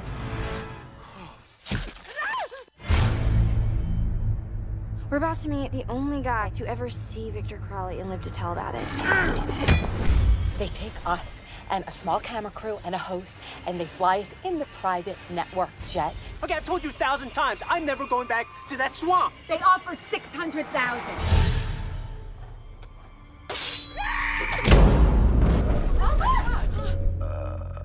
Apologies, we had a minor issue with our right engine. Would you like Xanax, Ambien, Valium, Oxy? I've got heavier stuff if you want.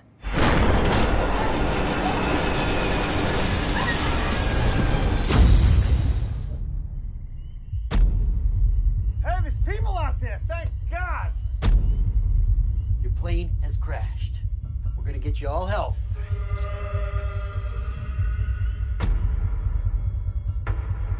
That thing in the woods is death itself, and it's coming for all of us.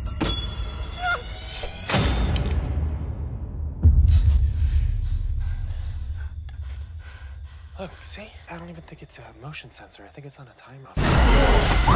He's coming back!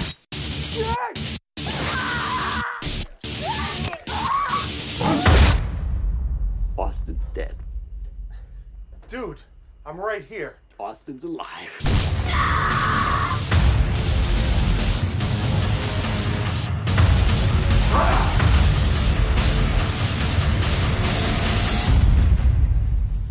Go to hell, you ugly bastard! We are so dead.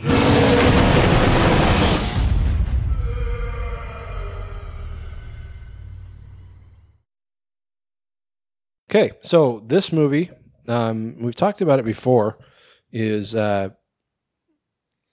so Adam Green directed and wrote all 3 of the original Hatchet movies. And he directed the first 2. I forget who directed Hatchet 3, but it wasn't him.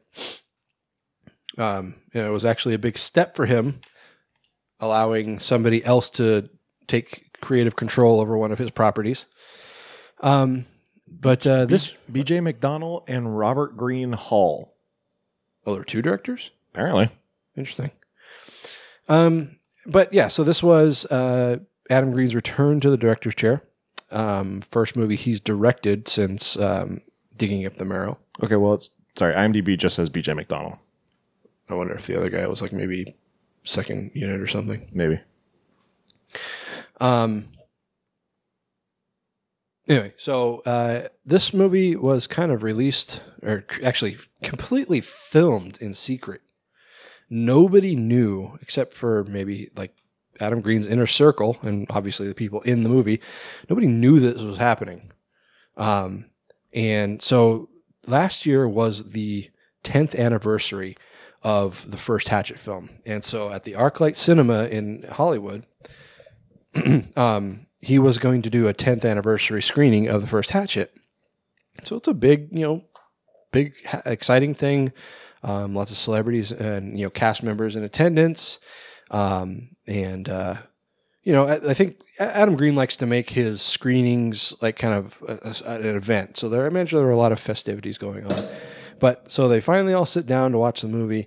And Adam Green comes out on stage, probably just to, introduce the film and say, hey, thanks for coming, blah, blah, blah. But he comes out and says, so I've got a surprise for you guys. We're not watching Hatchet tonight. Tonight we're watching the 4th Hatchet movie, Victor Crowley. So enjoy. It was so funny because I remember watching Bloody Disgusting broadcasting live from the red carpet, and the interviewer, every person she talked to, she was like, do you think that there will ever be a Hatchet 4? And there was even people like, I don't know if there was people in this, but there was people from the previous movies, and they were all, like, oh, I hope so. That would be great. I think people would enjoy it. I remember Richard Reilly being like, yeah, I would love to see a Hatchet 4. Absolutely. And I just wonder if they knew. He made $1 million. I just wonder if they knew that this was, that's what was happening that night. I don't know. I mean, like, Adam Green has, especially just in his, his tirades about piracy and, the way he has been so close to the vest with all of his movies ever since piracy has become an issue for him. I mean, like when he was showing Digging Up the Marrow, he went on a personal tour where he carried the only reel in existence. And he carried that from theater to theater himself. So I have to imagine that in filming this movie, just to keep it secret, because he's so concerned with, as I think a lot of filmmakers are, concerned with spoilers. I doubt he told anybody that wasn't directly involved with the film. Yeah, I can see that. So, anyway. So yeah, this was shown for the very first time. It was supposed to be the 10th anniversary screening of the first Hatchet movie. And then he went on tour with it. Went everywhere in the country except for here, seemed like. But that's because that's all we were looking for. No. I don't think he went any farther west than like Texas. He was in New Orleans. New Orleans is farther east than Texas. Wait. You said further west. Oh. Yeah. Where we are. We're on the West Coast. Yeah. Smart ass. Except for the premiere at ArcLight, obviously. But well, whatever. It doesn't matter. He didn't come here, and that's all I care about. No, I'm sure he probably did do multiple shows in California, so I take that back. I'm sure he lives there, so. Yeah. Yeah, and what pissed me off is that the screening in New Orleans was, I think it was on Halloween, and I was there like a week and a half before Halloween. When they announced those dates, I'm like, shit! Anyway, so let's talk about the movie, shall we? Let's. So this starts in 1964. And this is... It opens like a cold open. Yeah. And we've got a couple sitting out in a rowboat out in the swamp because swamps are so romantic. Actually, to be honest, now that I've actually seen like an actual swamp, it's not that bad. Yeah. Like if you're just... The light bouncing off the swamp gas. Right. I mean, if you weren't, worried about being eaten by crocodiles or alligators, I mean, it might be a nice little romantic boat ride. All right. But, yeah, she's got like the trees overhanging the river, for lack of a better word. Spanish moss hanging down, just kind of cool. Anyway, so yeah, there's a couple. Fine, I will go to New Orleans with you. Are you guys still planning to go? Yep. You got it planned out at all yet? We just need to get flights, but we already booked our hotel. Oh, did you? You're going in June? Yeah. Have fun with that. Yeah, the place we're staying at is supposed to be one of the most haunted places in America. Oh yeah, where? I don't remember. The something house, like the Lafitte. Lafitte? Is that a place? Yeah. It could be it. Lafitte. Oh, that might be it. Yeah, Jean Lafitte was he was a privateer, or a pirate, and he basically John the Foot. Right. He basically helped Andrew Jackson secure the safety of New Orleans from was it the French Army, I think, or the British Army? Was he in Hamilton? Was he in Hamilton? No. Oh, I get all my history from Hamilton. Anyway, let's talk about the movie, shall we? So this couple, they're sitting in a boat out in the swamp, and they're just sharing a moment. And at one point, the guy, he starts saying, God, what are their names? Sue and Del. Del is played by Jonah Ray, by the way, who was the new guy in Netflix's Mystery Science Theater revival. Oh.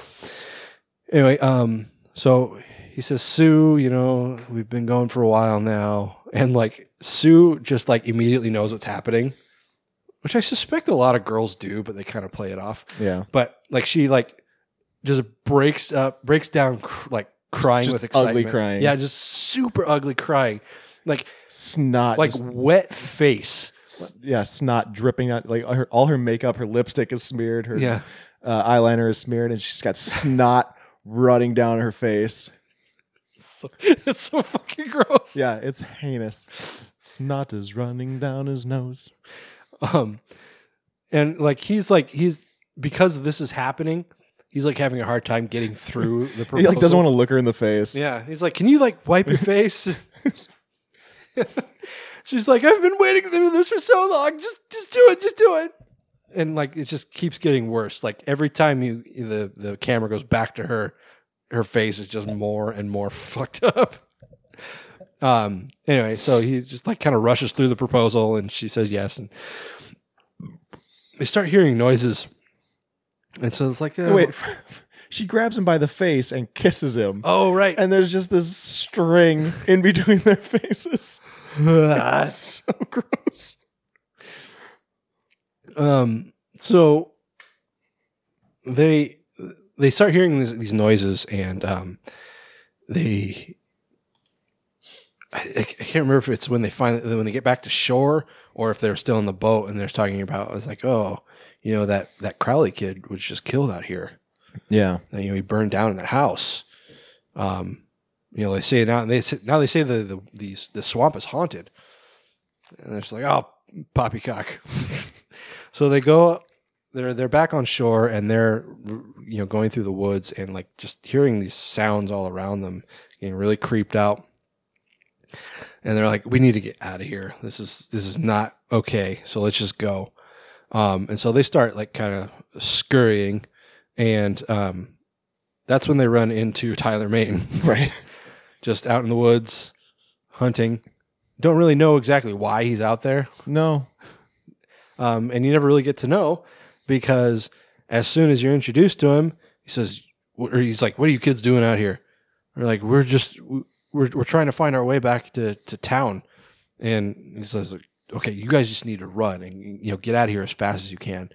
And like kind of basically saying like you need to like, if you ever seen Feast, when the hero comes into the bar and says, "I'm the guy that's going to save your life," McSteamy. Yeah, it's kind of like that, because as like he's showing off all this bravado. He's like, "I'm going to get you guys out of here safe and sound," and then that's when our old familiar friend Victor Crowley comes up from behind and chomps off Tyler Maine's head. Now, I have a problem here. Do you? Yeah. This is 1964. Yeah. They say that Crowley boy was just killed, yet Victor is a full-grown man. Well, he died a full-grown man, wasn't he? Or didn't he? No, he was a kid, I thought. Sure? Yeah, and his dad hatcheted him in the face. Right, but I thought he was a grown man when that happened. I very heavily considered watching the first 3 movies before I watched this, but I just didn't have time. I'm not sure. Doesn't matter. Didn't you say they said the Crowley kid? In that he's not the eldest Crowley. No. That's the way I took it anyway. Anyway, so they start running, and Dell turns around to Sue and says, "Sue, you just need to get out of here now. You need to run, and I'm going to try and figure out," or I forget exactly what he says to him, but he tells Sue that she needs to run. But as he's kind of giving the speech, Victor rises up behind him, and he can see, like, Dell can see the reaction on Sue's face that like there's something behind him, and he just goes, "Oh, fuck." And does he get his head lopped off? What happens to him? I can't remember exactly what happens to him. Yeah, I don't remember. She gets quartered. I know that. Yeah. Like, so once he gets killed, Sue goes running through the woods again, and Crowley catches up with her and knocks her to the ground, and just starts quartering her, like cutting her up limb by limb, and then just leaving her for dead. Or I guess he cuts off her head too. Yeah, he does. Yeah. And he takes it. Right. I don't know what he does with it. I don't want to know. Yeah. So then my girlfriend walks out and she's like, "Is everybody dead already?" I was like, "It's a cold open." But people be dying in this movie. Mm-hmm. There's like nobody safe.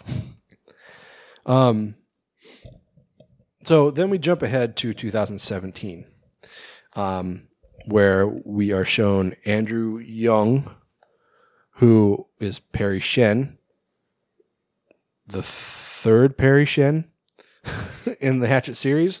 I was telling my girlfriend, I believe this is the first movie in the series where he plays a character that was in one of the other movies. Yeah, because in the first movie he plays a tour guide. In the second movie he plays the brother or cousin of that tour guide. Yeah. And then in that movie he's Reverend Zombie's like assistant or something. And then in this third movie he's another relation to those two. Maybe they're all 3 brothers. I don't know. But he's a paramedic who's been called out to Honey Island Swamp. Anyway, he's on a talk show talking about his book that's been released, where he recounts his experience in Honey Island Swamp, and his near-death experience, how he's the only survivor out of all these people that went in there. And I assume they're talking about the entire group of, the people from the first movie, the second movie, and the people that were in there in the third movie, the group of paramedics, the group of cops, and the group of like SWAT or military of some kind that went in there too. Just so many dead people, and he was the only person that walked out of there alive. And so he's been basically like scapegoated and lambasted for, like, people think he murdered everyone in there, because nobody is buying the story that the swamp is haunted by the ghost of Victor Crowley, and he's the one that killed everyone. But he's been on this, he just wrote a book recounting his experience there, and he's basically on a book tour. His agent, played by Felissa Rose, she's a total fucking scumbag. Like, she's got this like really thick Jersey accent. Was it supposed to be Jersey? Or Jersey or New York? I thought it was Long Island. Or maybe, yeah. Yeah, I guess it does sound like more like Long Island, huh?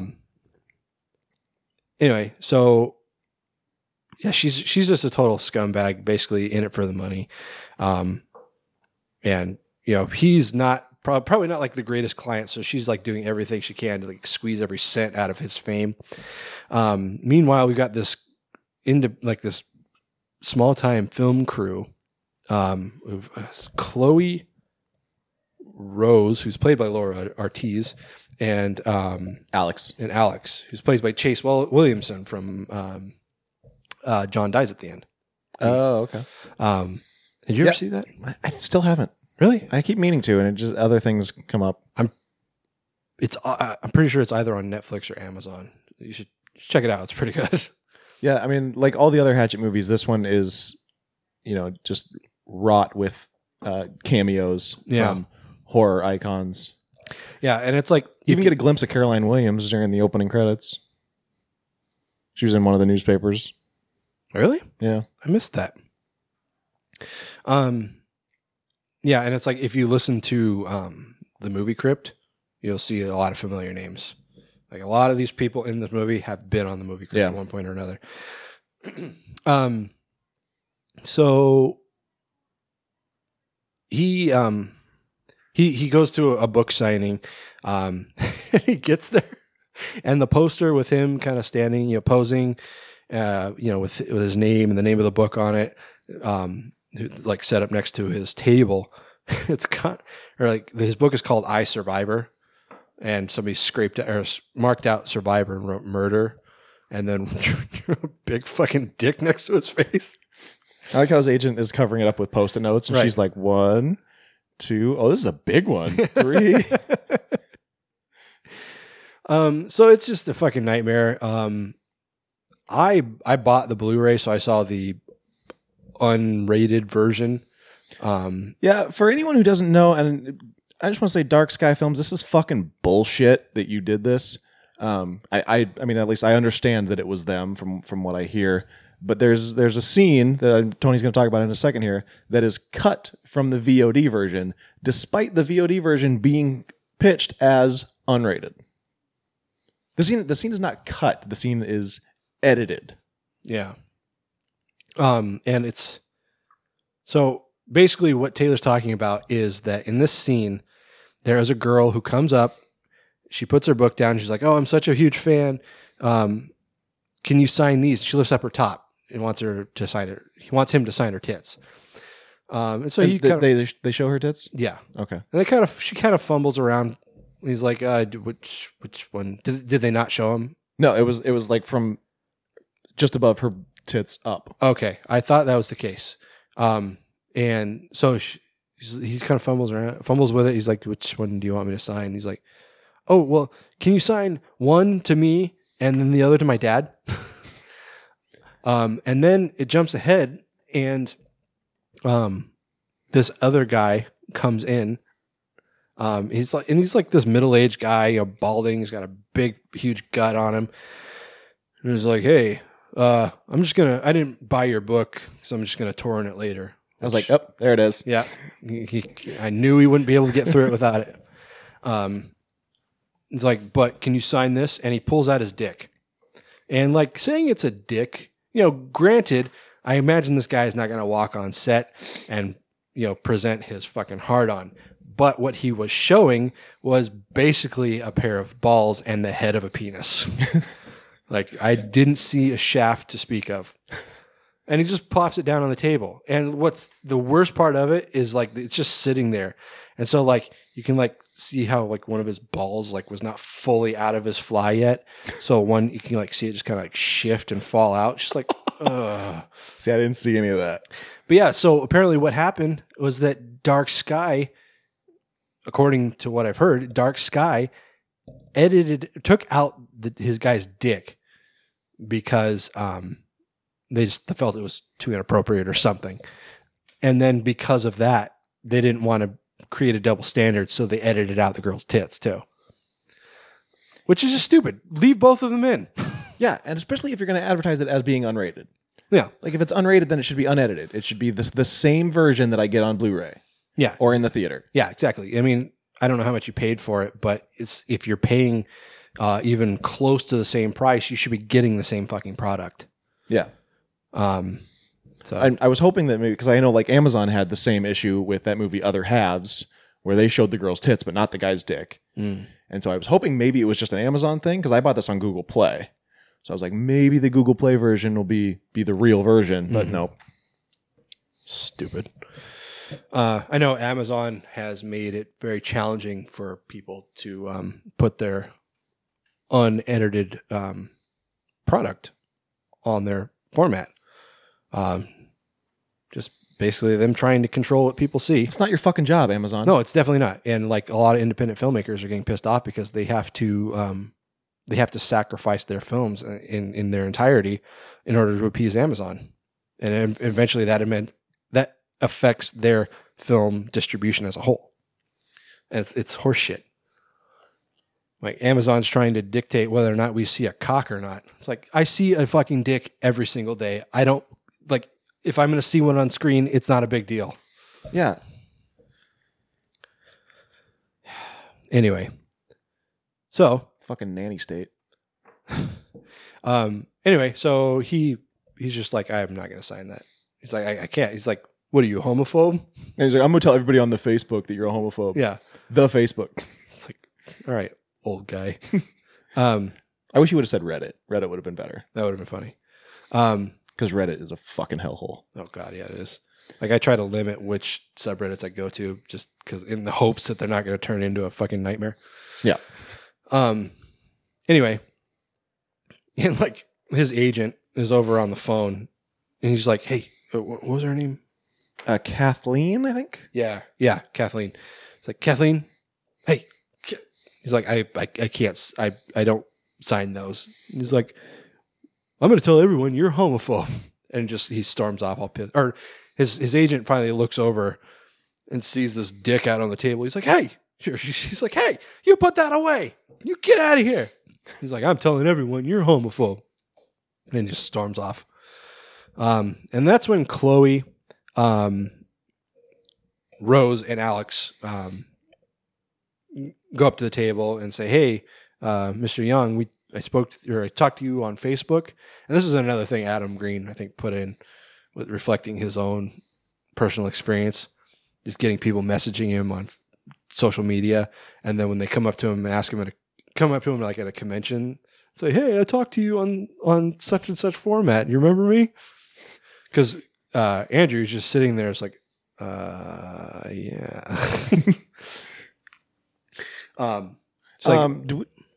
There's a lot of Easter eggs in this. Yeah. Do we want to talk about them as we go or just circle around at the end?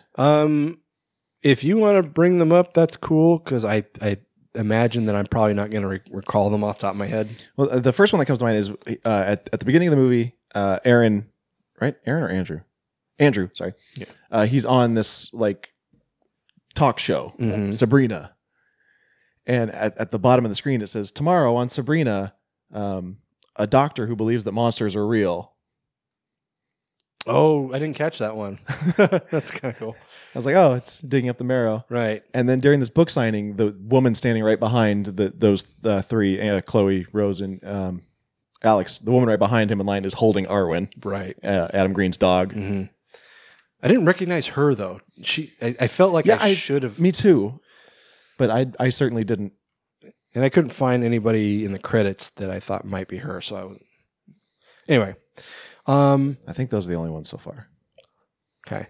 Yeah, I know there were a lot of Easter eggs, but like if I'm trying to think of one right now. Actually, before they get to the book signing, we see those three in the hotel room. And Laura Ortiz, when she's unpacking her bag, she has a sweatshirt that says Holliston. Oh, did she? Yeah. Nice. I guess I didn't catch that either. Jesus. Also, like, I don't know if that was a body double, but damn, girl. I mean, her body looked good. Yeah. Like, she was wearing like a crop top, Mm-hmm. and like, god damn, like her stomach, man. I don't remember her being that skinny. Well, I remember her being skinny, but I remember her not being skinny, fit. but not that skinny. Yeah, like because like you could like see like abs, like a V in her stomach. Mm-hmm. Like, god damn, somebody's been busy. Yeah. Did she have a baby? No, she did just get married recently, though. I think. I was wondering if maybe she had a baby and just like worked herself to get back into shape. I mean, maybe if she had a baby, I don't know about it. Okay. I know. I think Corey English had a Corey baby. English Okay. woman. Yeah. Anyway, no appearance from her. I was a little surprised. Thought there might be a cameo somewhere, but yeah, I mean, like she was pretty much the only Holliston star that wasn't in it. Yeah. Like well, except for even Lee Axel Snarty. was in it. Yeah. That was another that was one Easter egg that stood out to me. It's like kind of like the secret ending scene. Yeah. There's Axel sitting there in the like behind a TV. Anyway, so Andrew's storming out of this book signing because it's just been a fucking disaster, and his agent says they want you to do an interview out in the swamp. And he's like, no fucking way I'm ever going back there. It's like, do you know what happened to me there? It's like, I'm never going back there. And he's walking off. She's like, they said that they'd give you $600,000. And he stops and he starts walking again. And she's like, but I talked them up to $1 million. And so he kind of stops and just kind of sighs. And so we jump to him in a plane. I guess I missed the part here. Chloe, Rose, and Alex, they are filming a mock trailer for a film about what happened to Andrew. Hatchet Face, right? Which I think was the original title of Hatchet. Oh, was it? Yeah. So they wanted him to actually portray himself in the movie or in the trailer, and he just kind of brushed them off. Anyway, so flash forward to him in the plane with who are these? Who are people? It was Brian Austin who's playing, or not Brian Austin, Brian Quinn. Quinn, who was playing Austin, and Tiffany Shepis, who's playing Brian Quinn. For those who don't know, he's from the show Impractical Jokers. Yeah, which is like a show that Adam Green is just like obsessed with. Yeah, it's so random. Like he's not like, to my knowledge, he's not an actor by trade. Yeah, I mean he did all right. Yeah, but Impractical Jokers is basically I think it's on True TV. Yeah, it's funny. Is it funny? It is. I've never really watched funny. it. It's a prank show, right? Yeah, yeah. But they're kind of pranking each other. Okay. Because like they'll do things where like the guy will wear an earpiece and like everyone else will tell him what he has to say to people. Okay. And they'll have missions like you have to get somebody to say this or do this, and whoever loses at the end has to face a punishment. Okay. And there was one season where this guy Quinn, he shaved his head and they made a wig for a different guy who was balding, and he had to wear the wig the entire next season. So he had to wear this wig made out of Quinn's hair.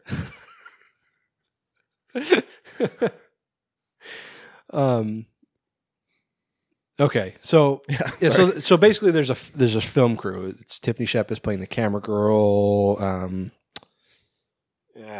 Casey, thank you. And then there's Austin, the sound guy, and what was the makeup guy's name? I don't know. It's not on here. I mean, he's not in it for long. But there's a makeup guy, and there's like a camera assistant or something. Yeah. And then, Andrew and Kathleen, thank you. They're all on the plane, and they're basically saying, it's like, oh God, I wonder who they got to interview you. And that's when Sabrina, the talk show host from earlier, gets on the plane. And that's like, I don't know if you acknowledged it before, but Sabrina is Andrew's ex-wife. And they did not have a copacetic separation. Yeah. They're both very angry with each other. Now here's another plot point that I had an issue with. Okay. The main part of the movie starts with Andrew on Sabrina's show. Mhm. And yet he has apparently never met Austin, Casey, or this makeup person. Yeah. Who are apparently Sabrina's crew. Like these are her people. Yeah. There's a lot of things in this movie that are kind of overlooked. Yeah. Anyway, so before they take off, they meet the pilots. Right. Played by none other than Adam Green and Joe Joe Lynch. Like I mean, I don't know. They're goofy just in the way that they look. Yeah, but they're comic relief. Yeah, but I mean, in essence, they don't really have a lot to their characters. No, but I mean, basically, they're there to tell Kathleen and Andrew that they don't do water landings, so they're going to have to take a boat, which Andrew is not okay with. Yeah, and then Green gets on the mic and he's like, yeah, he's like, "Oh, we're gonna be heading for Lancaster." He says this is your pilot, Craig Borden, who is he's a DP for Adam Green. Yeah, and I can't remember what Joe Lynch's name was, but I'm pretty sure that's. Oh, did they say it? I didn't hear a name for him. I don't know if they said it, but his name is in the credits, or his character name is. I felt like the name was familiar, but I couldn't pinpoint it. Then we go back to Chloe, Rose, and Alex, who have gone out to a swamp tour company, one that seems to specialize in Victor Crowley tours. And they meet up with their tour guide. Dylan? Sergeant Doofy. Right. Yeah, Dylan. Who's played by Dave Sheridan, who, he's Deputy Doofy in Scary Movie. He also played Mark in Bubble Boy. That's always who I go to. He's like, if you've ever seen Bubble Boy, like he's this Matthew Waters? That was Joe Lynch's name. Yeah, I can't. The name's familiar, but I can't think of why. He's an Australian actor known for Peter Pan. Huh. Well, anyway. But he's okay. It's probably this guy. Different Matthew Waters. He's a sound department sound editor, and he worked on Digging Up the Marrow. Okay. Well, there we go. Yeah, so he's a tour guide, but he's also an actor. What is he touring? And he's going to help them out to Honey Island, and he's also going to play some kind of role in the trailer. I don't think they ever actually say what he's supposed to be playing. I don't think so. She's getting him a SAG card. That was the whole thing. Right. And Alex was supposed to be playing Joel David Moore's character from the first movie. Right. So yeah, they're setting up, and they want to or Chloe has like done her research about Victor Crowley. She knows pretty much everything there is to know, and she wants Rose to be the person who, or let's see, it's John Crowley's wife who cursed him and his mistress and their child, and with a voodoo curse. And so she wants Rose to be the one to recite that curse on film. And so they're going through these YouTube videos to figure out the right way to say it. And they're going through all these people that are just like saying, oh, well, this is how it's actually done. And like, they're basically going through and saying like, it could be any one of them. They're all saying them different ways. This is bullshit. And then I forget what happens. Oh, so something. Oh, well, they lose one of the engines in the plane, and it starts to go down. One of the windows shatters open, and this camera assistant, he gets sucked out the window, and the plane comes crashing down. Meanwhile, on the ground, this kid who just got burned up in one of the engines, I assume, falls to the ground in front of Chloe and Rose, and they start freaking out. And then they hear the plane crash off in the distance, and they go running away. And Rose drops her phone on the phone. Dylan checks the kid's pulse. Right. He's like, hold on. He's dead. He's dead. She's dead. She's dead. She's dead. Hey, if you want to know what we're talking about, join Patreon. Give us money. Anyway, so the kid lands and they freak out and they run after the plane crash to see what happened. And Rose drops her phone. On the phone, we see Reverend Zombie, Mr. Tony Todd. He's doing the incantation. Did you notice the video before that though? No, it was Tom Holland. Was it? Yeah. Oh, I didn't notice that. I know, like the only one I really could make out was like an older lady. Yeah, it was in between those two. There was one with Tom Holland. Yeah, he's saying the incantation. He's like, that is the correct way to say the curse that resurrected Victor Crowley. He would know, right? Given his history, except he was like, "That's the correct way to say." God damn that voice, man! That's like fucking gold right there. Seriously. Is that when? So they go to the plane, and they see everybody's inside. Oh shit! What? Alice, was that her name? No. Who? Tiffany Shepis. Casey. Oh, right there. Casey's been pinned underneath, I guess, a chair that's been like some kind of seat or piece of a seat or something. Yeah, some kind of metal frame of some sort, and she's been pinned to the floor of the fuselage, and she can't get out. Meanwhile, there's a hole in the bottom of the plane, and it's starting to fill with water very, very slowly. And so, yeah, they're trying to get her out, and it's just that incantation basically resurrected Victor Crowley. Why he was gone in the first place, I don't know. Like why he decided to take a powder for 10 years, I'm not really sure. Didn't he get blown up? He's a ghost. He keeps coming back. Oh, that's true. Anyway, it's so. I mean, not relevant to this point of the movie, but he's a ghost that has a corporeal form. Yeah, it's kind of weird.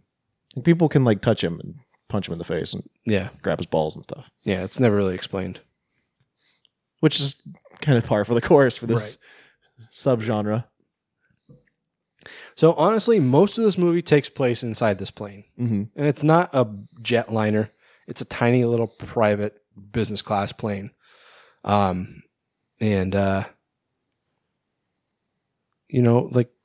that's kind of it. Like basically Victor Crowley comes back and he starts harassing these clapping fools. Yeah. That's kind of it. Yeah. I mean, most of the meat of what makes this movie worth watching is in the kills. And so we don't want to give away a bunch of those. Now I want to talk about that. Okay.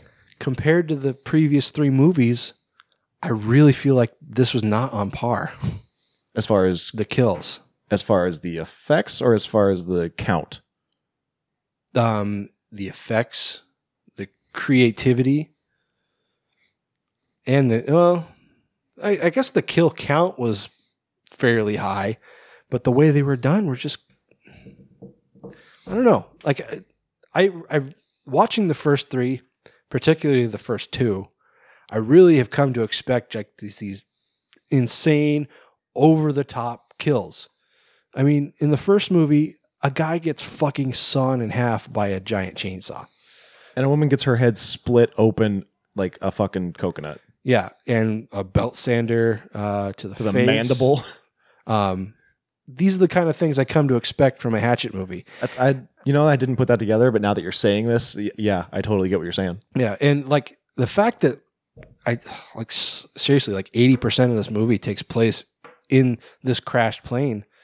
I felt the movie was really restrained because it was keeping like they go out of the plane and then they see Victor Crowley standing off in the distance, and Andrew, he's like, "Oh shit, get back in the plane now," and that's kind of where they stay, and every time so basically Crowley's kind of hovering around this plane, and like every time one of them tries to escape, it's basically to their demise. Yeah. And I felt like that really crippled the movie. Yeah. I mean, it was something different for the franchise, but I get what you're saying. It was, it kind of added this claustrophobic element and this kind of isolationist element. But yeah, as far as, I mean, it kind of neutered Crowley and what he could do. Yeah, I didn't see Crowley as this insane killing machine like I typically do. Yeah. I mean, we just watched Hatchet not too long ago, didn't we? It was a while ago. Was it? Yeah. It feels just like yesterday. I want to say it was like episode 14 or something. No, it wasn't that long ago. Or did we do it for like Patreon or something? Episode 14. April 16th, 2014. Did we do it for Patreon? Nope. Why do I feel like maybe I just watched it in my own time. I don't know. Maybe. But it was semi-recently. I mean, semi-recently meaning like within like last 6 months or so. And I just remember like the first one especially being so over the top. And this just did not feel like it was up to par with that. Now, I mean, don't get me wrong. I enjoyed this for what it was. I mean, I love a hack and slash movie. Everybody that listens to the show regularly knows that. Kathleen's kill was a little, that was pretty creative. Yeah. Yeah. So she's running away. I don't think we should talk about it. No? No. Oh, man. You got to let people experience that for themselves. Oh, God, I really wanted to talk about it. We can talk about it off mic, but I think people are better off going into that cold. You saw it, I guess. I mainly wanted to get the joy of telling people about it and describing it. Yeah. But, so I forgot where I was going with that. Yeah, I mean, you get things like somebody gets their face stomped on, but even that, it's like, I feel like they could have really upped the ante with that one. Yeah. Where it looked like he was almost like stepping like on like a deflated basketball or something rather than crushing a skull. Yeah. Yeah. There's one thing that really bugged me. Where basically the jet, one of the turbines of the plane was being used as an implement with which to kill someone, and the person was able to resist it. Yeah, those things suck you in. Yeah, I asked my brother-in-law, who is an aeronautical engineer. Well, he went to school. He went to school Neither here nor there. for aeronautical engineering. I said, hey, I had a question for you. Would a small business jet, like a Gulfstream or a Cessna, would that small engine be able to suck a full-grown man into the jet? He's like, oh, absolutely. I could probably suck. Like almost definitely. He says, at full power, it could suck a car into it. Holy shit. Yeah. He said, he's like, oh, okay. I said, okay, so like a full powered, right? Like a jetliner engine. Because I was thinking, if anything could do it, it would definitely be a jetliner engine. And he says, at full power, that could suck a house if it was free from a foundation. It could suck a house into the engine. What the fuck? Yeah. So the fact that not only one person but three were resisting the pull. Like, what did he say? Something. He said a modern Cessna engine has about 1,000 to 1,500 pounds of thrust and 2,000 to 3,000 for the set. So that's enough to pull our car into it. So a full-grown human wouldn't be no match. Double negative. No, he said would. Oh. He said, what about, I guess about a big jetliner. He says, those things have 60,000 to 115,000 pounds of thrust. So you could pull a whole house into them if it were off its foundation. So, yeah. There were 3 people just standing within 10 feet of this engine and weren't even budging. So, That was just something that bugged me a little bit. So guys, if you get nothing else from this episode, you have learned the thrust of a Cessna engine. Yeah.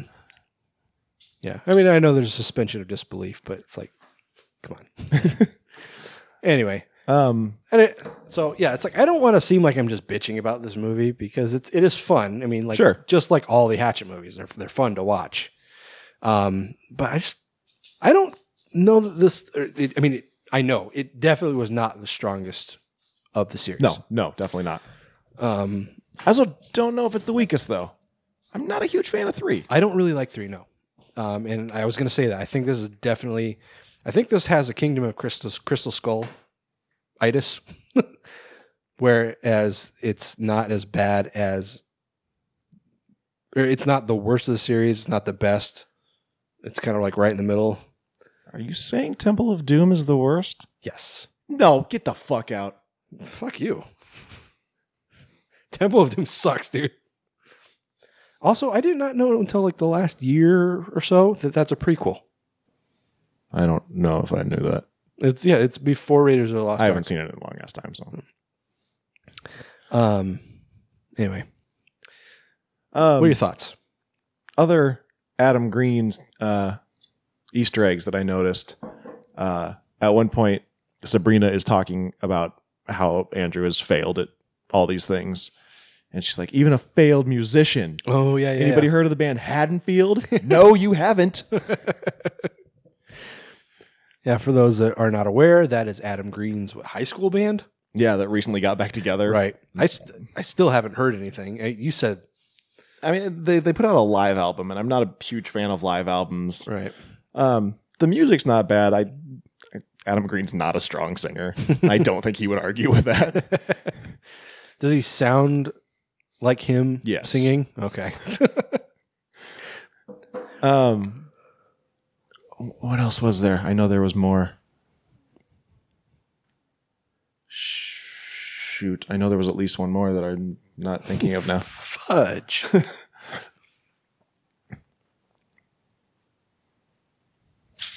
I don't know.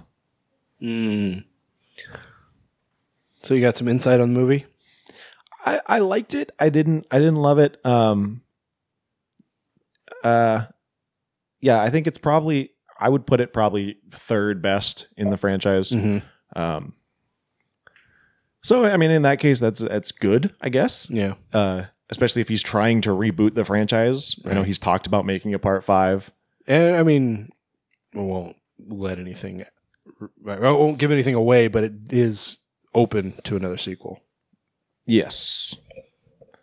Yeah, I do think that it almost, I don't know what the budget was, and I don't know what the budget was of the old ones, but it almost seems like it was cheaper. Yeah. Crowley he looked different.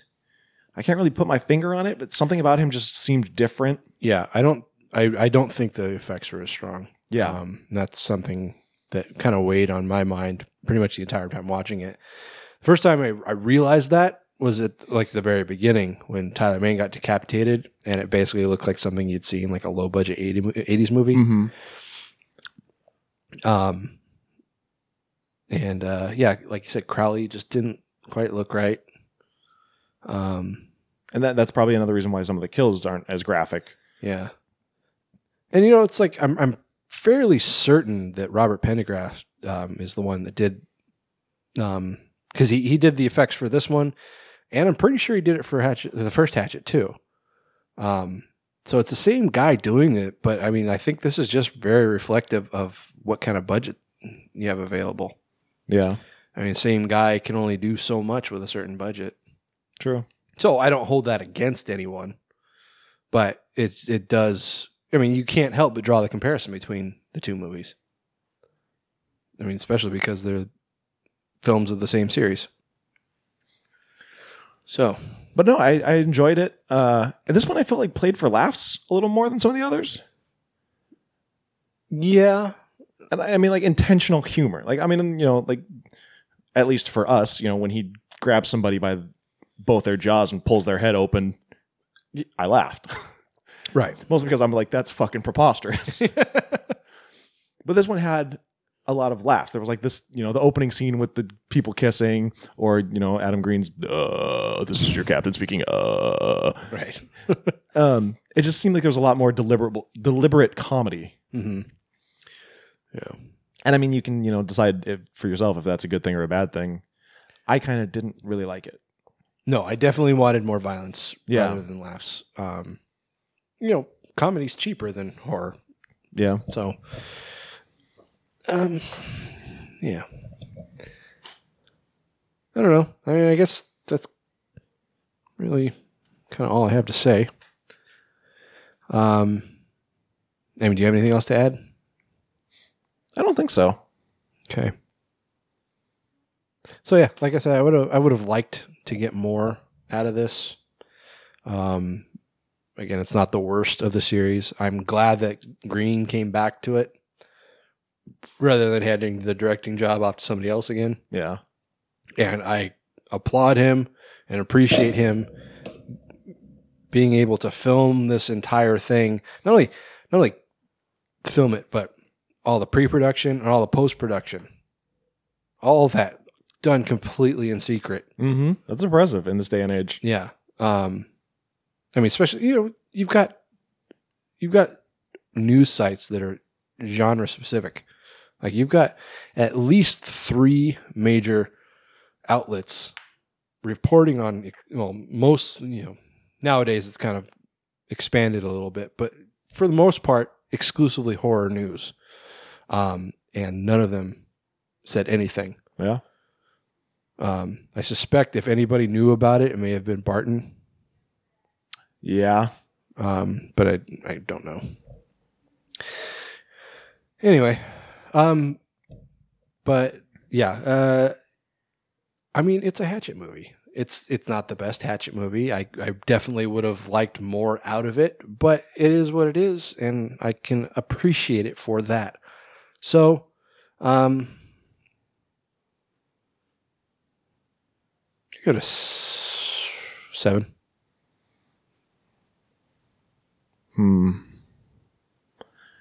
I know we haven't reviewed 2 or 3, so it's kind of hard for me to think about, because I know I gave Hatchet an 8. Yeah, I think I did too. I think you gave it a 9, actually. Yeah, I'm pretty sure I gave it 8 or 9. So I'm just thinking, if I'm trying to put them in order, and I need to put this in a relevant place, I'll do 6.5. Okay. Yeah, I mean, it's like never mind. I was gonna say, if I was gonna rate the other 2 movies, I'd give them this, but in case we ever actually do review them in the future, I'll save that. Yeah, I mean, and, if you like the first 3, you're gonna like this.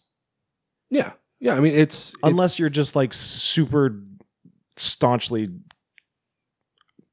I don't even know what, because I mean, it is a little bit of a departure, but it's not super drastic. No, I mean, you definitely still get the Hatchet flavor. Yeah, I mean, the feel of it definitely different, but there's still something very Hatchet about it. Yeah. So, and we talked about all these Adam Green Easter eggs, and I can't quite decide how I feel about it. If it's like him patting himself on the back, or if it's just kind of like nods to his fans. I think it's just fan service. Because I know we said that Hatchet is a horror movie for horror movie fans, and this almost felt like it was an Adam Green movie for Adam Green fans. Yeah, I guess I could see that. Yeah. I don't know. Which, I mean, for everything that we say about Adam Green, I love his work. Yeah. Yeah, I mean, last episode I talked about that. It's just like, as much shit as I say about him, it's like I still love his movies. The guy makes stuff that I would make if I was a filmmaker. Exactly. And I appreciate and applaud him for that. So, anyway.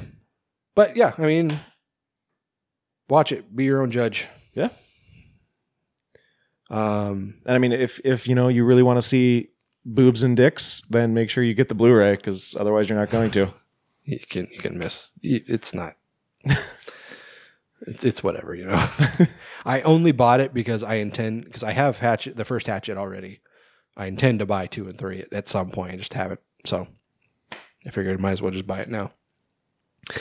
But if you're buying it for the nudity, then it's really not worth it. Yeah. Because, I mean, you're either going to see a little dick and one set of boobs for a little bit, and that's it. So there you go. All right. So that's going to do it, guys. That's the end of the episode. 104. Yep. All done. This is your captain speaking. But I tell you what, we're going to be back next episode with more fun for everyone. That's going to be episode 105. This is going very poorly. And you're staring at me with so much contempt. You just keep getting worse. I don't understand. We're going to be back in a couple of weeks, guys, with episode 105. And it's going to be so fucking awesome. It's going to be so exciting. It's going to be an exciting episode. What are we watching? I can't remember. It's going to be our Irish horror episode. Right. We're going to be talking about shrooms and grabbers. Right. Our salute to the Emerald Isle. So be sure to catch that, guys. We've also released our February Patreon video review. If you are not part of the celebration, Taylor, tell people where to go to be part of the celebration. Patreon.com/GravePlotPodcast. Join the celebration. Celebrate good time. Come on. Also check us out at our website, graveplotpodcast.com. Subscribe to the show. Leave us a rating and or a review, and then send us an email and let us know you did, and we will send you a free magnet. Also follow us on Facebook and Instagram as Grave Plot Podcast, or on Twitter as Grave_Plot. Yeah. Woo. Yeah. Get it. Ooh, yeah. Cool. So, catch us again in a couple weeks. Till then, I am Skeletoni. I am Taylor of Terror. And this has been the Grave Plot Podcast, where we're all a little dead inside. No!